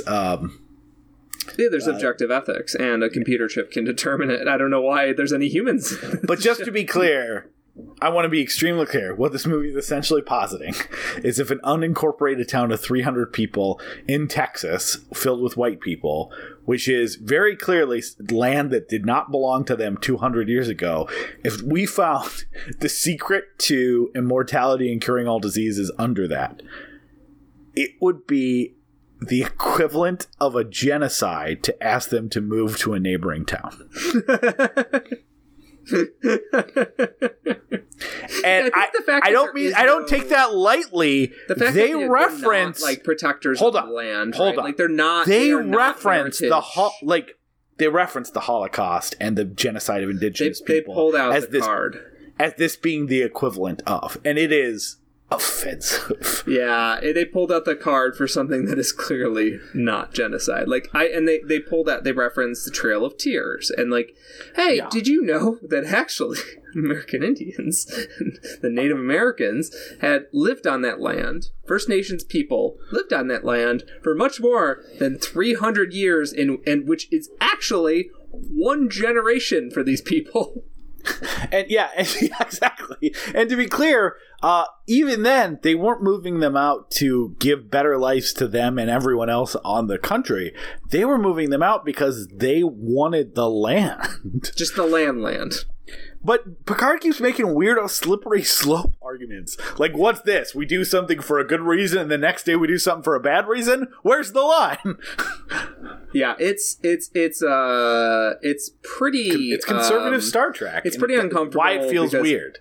The movie trots that shit out, and I think it's supposed to feel like a moment when, Picard has fully united with the audience, right? It's supposed to be a moment when, because that fiery diatribe should come late in the movie when you are one-to-one with your hero. It is not for most of the audience. Most of the audience will be like, yeah, it feels like these random settlers are hogging this resource, and we can find them a similar planet, and also possibly give them a version of this immortality, maybe. Yeah, we can still probably give this. You'll still be fine.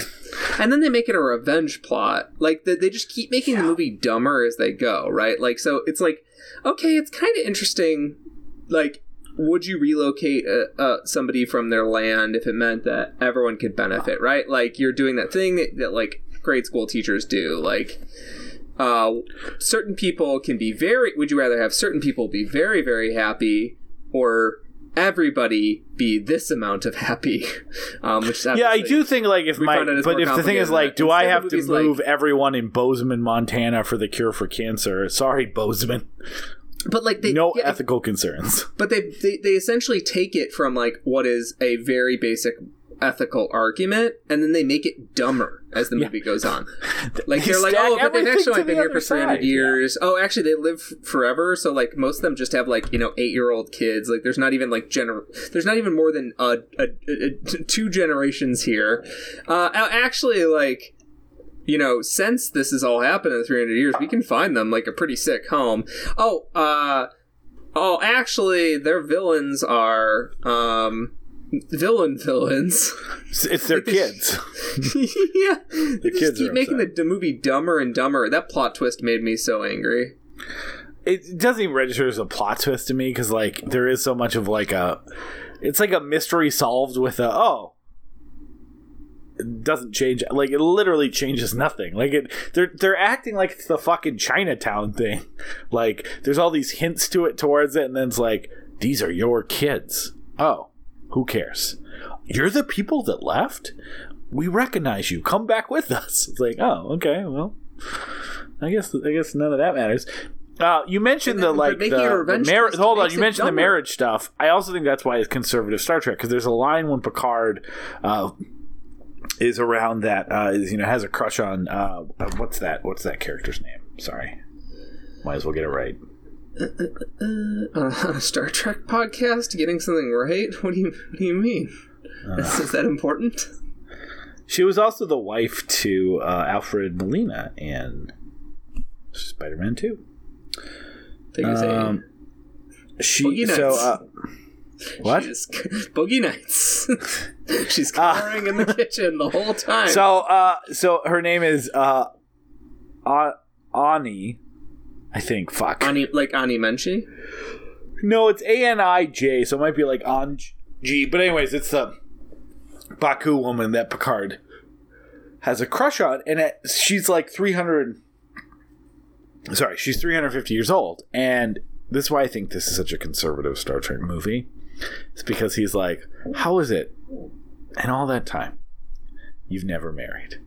Like, the idea that if you're a single woman of a certain age, in this case 350, you've never married because what anything else would be untowards. Like, I don't know, dude, maybe she has been married. She's 350 years old. She's banged everyone in this like 80-person town that's eligible. Like, just that idea of like, if now she has to sit around and wait for people's kids to grow up for there to be more of a dating population. If I met someone that was 30 and single, I wouldn't assume that they had never been married. Like, he meets someone that's 350 and assumes that not only has she never been married, but that this must mean that he must be pretty special. Like, yeah, that's conservative Star Trek, right? Yeah, like it's weirdly leaning into like a spinster stereotype. Yeah, that like she just needed to find the right man. Our hero couldn't be attracted to a used up woman. So this reminds me of how all of a sudden in like 7th grade, my grade school class from 1st to 8th grade, it fluctuated a little bit, but it was between 32 and 35 kids. Which reminds me of how between 6th and 8th grade, pretty much everyone started dating like the public school or the nearby private school, like just anybody that wasn't us 30 kids, because you're just sick of looking at each other, and and if you were dating and interested, you had dated the only people you were interested in the class. Yeah. I think that is. I mean, yeah, they probably fucked around. I mean, it's only 200 people. Some of them are child, which is why Data has a literal boyfriend, in which case I mean a boy who is his friend. Can we talk about how Data's ass is apparently a giant balloon that gives him a flotation device? Can we talk about... Sure. Yeah, he's a flotation... Which is, again, one of the terrible jokes. I can be used...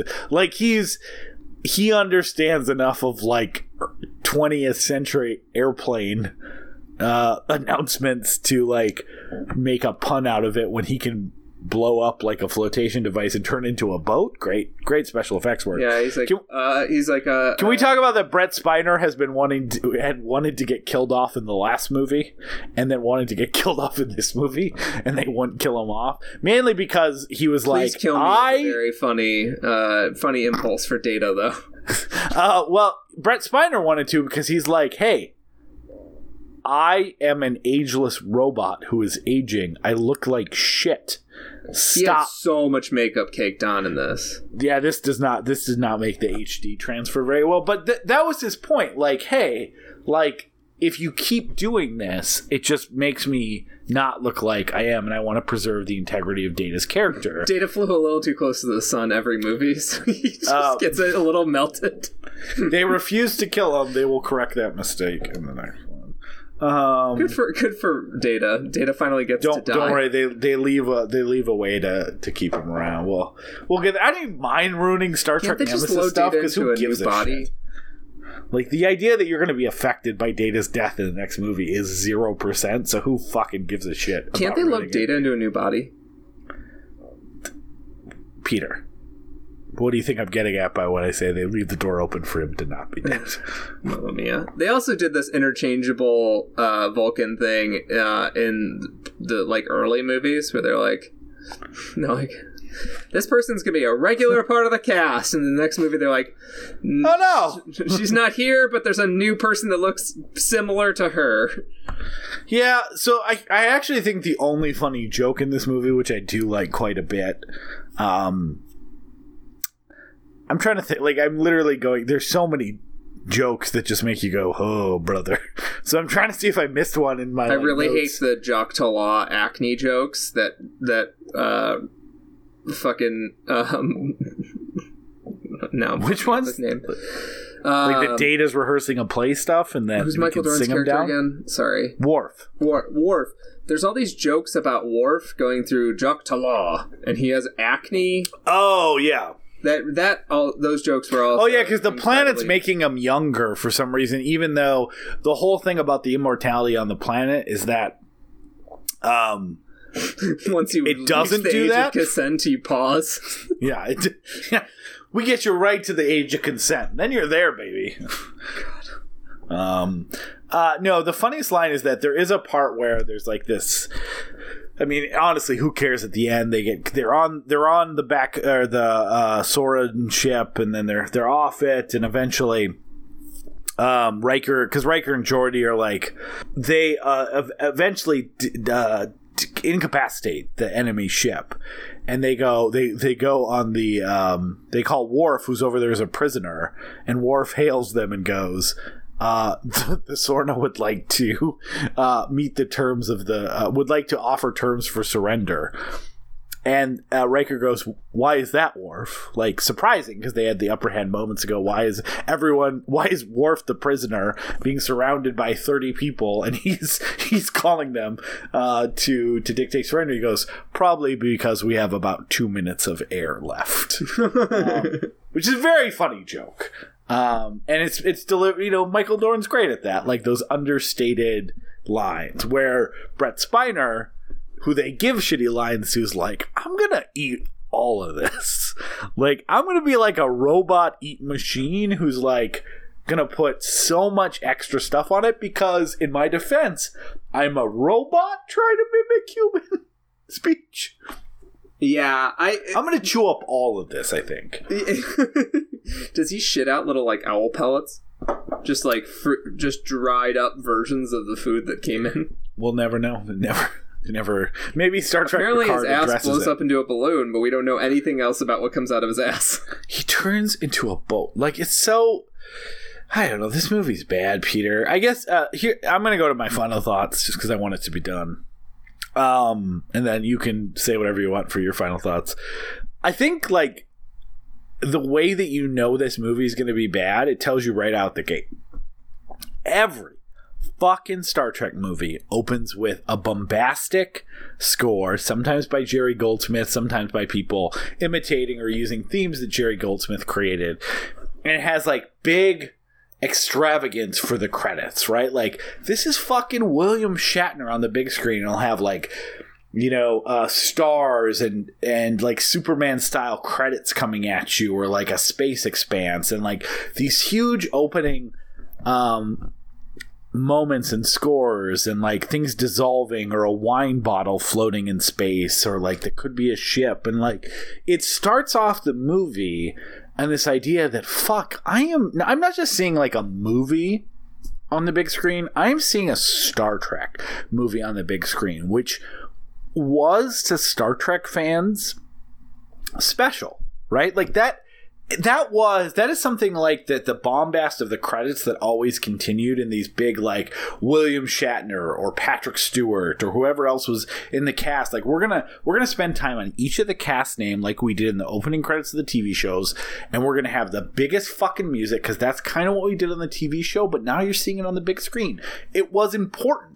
When Star Trek came on the big screen in the first place, it was like after years of fans fucking doing everything they could to see these people again, and then they were there, and then every few years when you got another adventure, they let you know right off the bat that there was bombast behind it, and it was important, and it felt important. And they repeated that with Star Trek Generations and First Contact, just these credits that are coming at you, and you're like seeing it like you're seeing the fucking like encore of the fucking biggest TV show of all time, like, or something like that, right?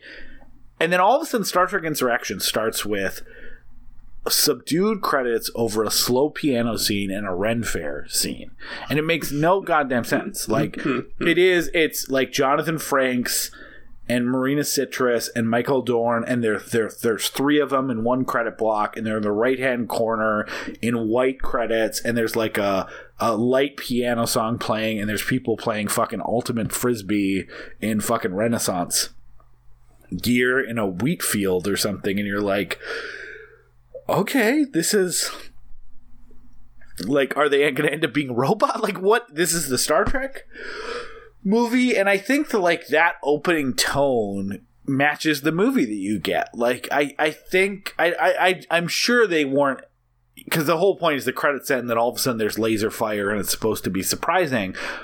But I think that perfectly encapsulates everything wrong with this movie. It was the first Star Trek movie that it's not the first Star Trek movie that wasn't good. There were a couple of those, and obviously Star Trek fans could debate or not, but it was the first Star Trek movie that didn't seem to expect people to walk into the theater with a sense of awe. Like, this is the first Star Trek movie where I truly believe they're like, well, the last one was successful, it's 2 years later, let's make another Star Trek movie. And the movie starts out on that tone. No one involved in this movie seems to think it is a special thing that we are seeing a Star Trek movie on the big screen. And that seeps into every corner of this movie. It seeps into all the different ideas they had to make this a Star Trek movie worth seeing. And they dulled it and broke it and dumbed it and everything else to make it just boring and inoffensive and just a waste of time. Like, I don't go, I say what you want about a Final Frontier, Peter, as we have, that's a movie that swung for the fences. Spock meets his brother. They fucking go meet God in the center of the universe. That's something that fails in a lot of ways, but is trying to do something that makes people go, holy shit, how lucky are you to be seeing a Star Trek movie? And this movie just becomes a procedural. We're going to make a shitty television episode. And that's what everyone got. A movie that people went, okay, I mean, that would have been a bad episode. Kind of weird I had to go see that in theaters. Gets everything wrong. And then they course correct by, instead of again, this was a course correction to success, which made no sense. They course correct that where we're going to go from here by what if we say fuck Star Trek and make car chases? I don't know. And you understand why a franchise that had a remarkable resurgence in the 80s and 90s with some of the best content that they produced, from movies to television to just a renewed fandom, just totally started whiffing on every level because it became a product that they had to deliver on, as opposed to something that was expected to entice and inspire awe in the audience that was there to see it. I think that's a good way of putting it. It's essentially a compromise of cowardice, right? Yeah. It's a film that they said they didn't look at themselves and say, what can we do with this franchise that we haven't done yet, or what can we do to remind people why they came here? Instead, they said, what are other successful movies doing? What can we get in production in 2 years? Yeah. They were keeping it light. They were keeping it modest, right? And it feels like an enormously cowardly, ill thought of movie that was positioned for all quadrants and yet no quadrants, because I think it's a massive misunderstanding. It was an act of cowardice, but also naivety. So yeah. They both didn't swing for the fences, but they also didn't understand that Star Trek is never that good at action sequences. So if this was just one long, by the way, what the fuck is the Insurrection? Well, they quit Starfleet. Okay. I mean, this is also a product of this movie had 10 names and they settled on one. It reminds me of video games where they're when the title is just like two vague, semi-religious sounding words, where it's like, confession, redemption, like Vampire Masquerade 2: The Bloodline. Oh. Like, remember in the mid-2000s when every shooter had a subtitle like Redemption or, Origins? Gears of War, Judgment. Genesis. Oh, man. This is where the judgment happens. No, it means it's not a numbered sequel. It's garbage. We shit it out in between stuff. But this is something that that it feels also like an act of naivety, because they didn't understand the limitations of what their staff was capable of. Where they were like, no, we're not going to bring in like new blood, but we are going to attempt to make big action sequences and big shootouts. And you're like, well, was the show ever about big shootouts? That doesn't feel like something Star Trek was really about. I'm like, no, but there's some drones and they're going to shoot some drones. And like, that is like, this is a movie I will never watch again. Like, this was definitely like, me watching this was like, oh. Unless, like, you and I want to have a show where you and I become the Star Trek nerds, and 10 years from now, and it's us making your children watch these movies with. Well, Maya watched. That would be so cool, wouldn't it? But Maya and I watched First Contact, and like I said, she didn't understand a lot of it. I think it was essentially the first Star Trek thing that she sat through my, at the time of recording this, 6-year-old daughter. And I didn't even, like, even though Insurrection is actually PG, where First Contact was PG-13, I knew that there would not be a hook to drag her into this at any level. And as I rewatched it, I was like, oh, yeah. This is probably weird. This is the only one of these movies I never bought on DVD. Because I didn't like, the reason I watched Star Trek Nemesis on DVD, which we'll talk about next week, it was the first Star Trek movie that I skipped in theaters, which was big for me, but I was kind of like just burnt out on Voyager was bad. I didn't like Enterprise. And then this movie came out, which got terrible reviews that I didn't see in theaters, and then eventually caught up with it by buying the DVD, but I skipped over the Insurrection DVD. So the only reason I now own it is because I bought the Blu-ray 4-pack to rewatch these, was like $15. So I hadn't seen this one. I saw this twice in theaters, which was more just a like it was a episode 1 thing a little bit for me. I was thinking episode 1 thing where you're like, that wasn't bad, right? And then you go back and you're like, okay. Yeah, and I probably watched it at some point. Like, I know I owned it on VHS when it came out, before DVDs were a thing, and just like, I gotta complete my Star Trek collection. So I probably watched it at that point, but I have definitely not seen this movie since the year 2000. Like, it was the last century I watched it.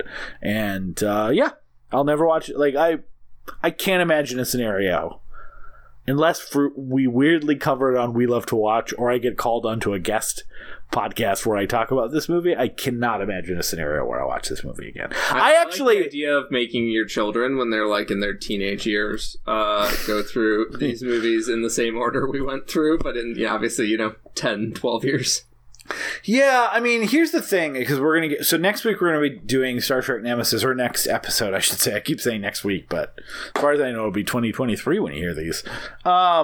We'll be doing that paired with 2 episodes, The Enemy from Star Trek The Next Generation and Balance of Terror from the original series, because this is like the first Romulan movie, and we really haven't done much Romulan stuff besides some Sela stuff in the Redemption arc that we did. So I think it makes sense to go back a little bit and introduce the Romulans. They become a bigger part, as you know, Peter, in the 2009 Star Trek. So we're gonna do a 2 for both very good episodes too. But I do think, I think people think that Star Trek Nemesis is a worse movie, but I'll be honest, I saw Star Trek Nemesis once. I bought the DVD, I watched it, I didn't like it. I never thought about it again, never watched it again, and haven't rewatched it yet for our episode, so I'm kind of interested to revisit it, just because it is definitely the Star Trek movie that I've seen the least. I've even seen Into Darkness twice. But I hate this movie, at least. Like my ire as a Star Trek fan is firmly planted on this movie, because even though Nemesis is bad and does a bunch of stuff that you're gonna find confounding, because not only is it a bad Star Trek movie, it's done by someone who doesn't understand Star Trek, so you're gonna be like, oh cool, car chase dune buggy scene with Picard laughing his ass off while Data fires, or whoever fires, a rifle out the back of the Jeep. Odd. Like, you're going to be confounded by it, and it is rightly confounding, and it rightly kind of killed the Next Generation movie series. But confounding would be a feeling. It's a feeling, but also like the reason that they made. The reason that they made that movie, the reason they hired Stuart Baird and decided, like, what we need is someone who fucking hates Star Trek to make a Star Trek, or whatever else they decided, and hates the cast to make a Star Trek movie. That was done because of how poorly Insurrection was received. So this, to me, like, as a Star Trek fan, is the fulcrum point that starts making Star Trek bad, right? Like, you have this movie that sucks. I loved First Contact when this movie came out. You have Deep Space Nine, which is finishing its last season, which is great, but then that's over. You have Voyager, which is middling. Voyager ends, and then before Nemesis comes out, you have Enterprise, which feels as perfunctory as this movie. Well, our last series ended.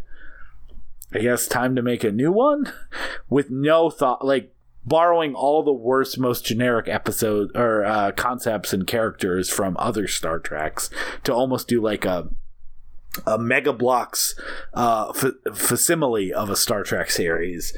And it just, like, I do feel like this movie is like the fulcrum that, like, my disinterest in Star Trek starts after a pretty hardcore obsession. So Star Trek Nemesis may be worse, maybe slightly better, maybe equally bad. We'll find out next time we record. But my hate is firmly directed at this movie, Peter. And thankfully, the hate turns to joy again in 2009, and then turns to anger again in whatever 2012 or 11, whenever, Into Darkness, and then turns to joy again when Beyond comes out. So I like Star Trek Discovery too. So, like, this is the end of my this phase of my love affair with Star Trek. So from that perspective, it's a little sad too. Like, this is where I was like, oh shit, is this bad? I hate this. Why are they doing this? But the nice thing is that you didn't actually, though at the time it probably felt like it, you didn't really have to wait that long for good Trek again. Yeah, I mean, 11 years. Yeah, it's not that bad. Yeah. I mean, at that point, I'd lived 15. So, yeah, just basically an entire lifetime. For me. Slightly less than my entire lifetime I had to wait. Yeah, so on that depressing note, but yes, so I'm excited for next time, and only excited in the way that you're like, you know, when you're in a bad situation and you're like, oh shit, I get to get over that bad situation very soon. Yeah. Because after that, I'm excited to go back through the J.J. Abrams ones, and then well, actually, if you read my schedule, after that, we're going into a Next Generation arc for a little bit. Yes, we're gonna. Which is actually one of the things I'm most excited about. I requested. Yeah. And then the movies after that, like, I'm expecting the, like, 2 out of 3, which I have not loved the recent Star Trek movies we've been watching. So.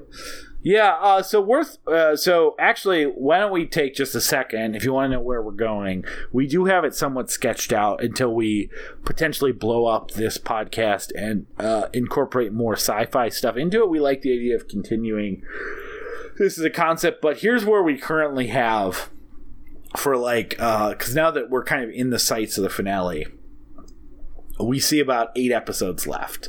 So it's going to be Star Trek Nemesis, then Aaron's Star Trek Next Generation favorites, which are some of my favorite episodes of the series that I specifically didn't intro with those, but I want to now that you've kind of experienced more of a breath to go to some of my all-time favorite episodes. We're going to do the Q arc, which I think is going to be important. That may be moved around with old friends, which may make a little bit of sense to those listening. It probably doesn't to Peter yet. Then we're going to do Star Trek 2009 and the accompanying episodes. We're going to do Into Darkness. We're going to do the worst Trek episodes that I can find at Peter's request. I need it. And then a Peter's Picks episode, which is just he's going to find episodes that he wants to cover. And then do whatever there. And then we're going to end with Star Trek Beyond. And then from there, that's when I think things could potentially get somewhat interesting, where we may touch on some Deep Space Nine, some Voyager. Additionally, we are likely going to go maybe do like some Galaxy Quest or some Planet of the Vampires or other Star Trek inspired type sci-fi stuff. So our goal is to keep the show going. We still have a lot of Trek ahead of you episode wise, but we are recognizing too that we're in the last 4 movies. But I think I think we got a good 7 episodes left of this particular series, and then I'm excited to where it can metastasize too. So and I really do believe, even though Into Darkness is going to be a little bit of a slog, it's going to be a slog in between some really fun stuff. And I think this is actually the worst stretch, where we have to do Insurrection followed by Nemesis.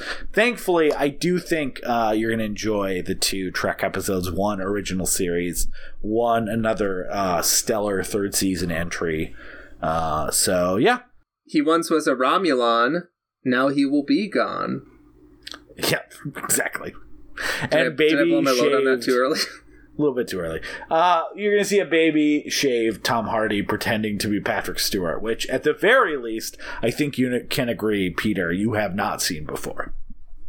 Yeah, I can agree. I can agree that I have not seen that before. Yes, so I am excited about what's coming next. Thank you, Aaron, for whatever this is.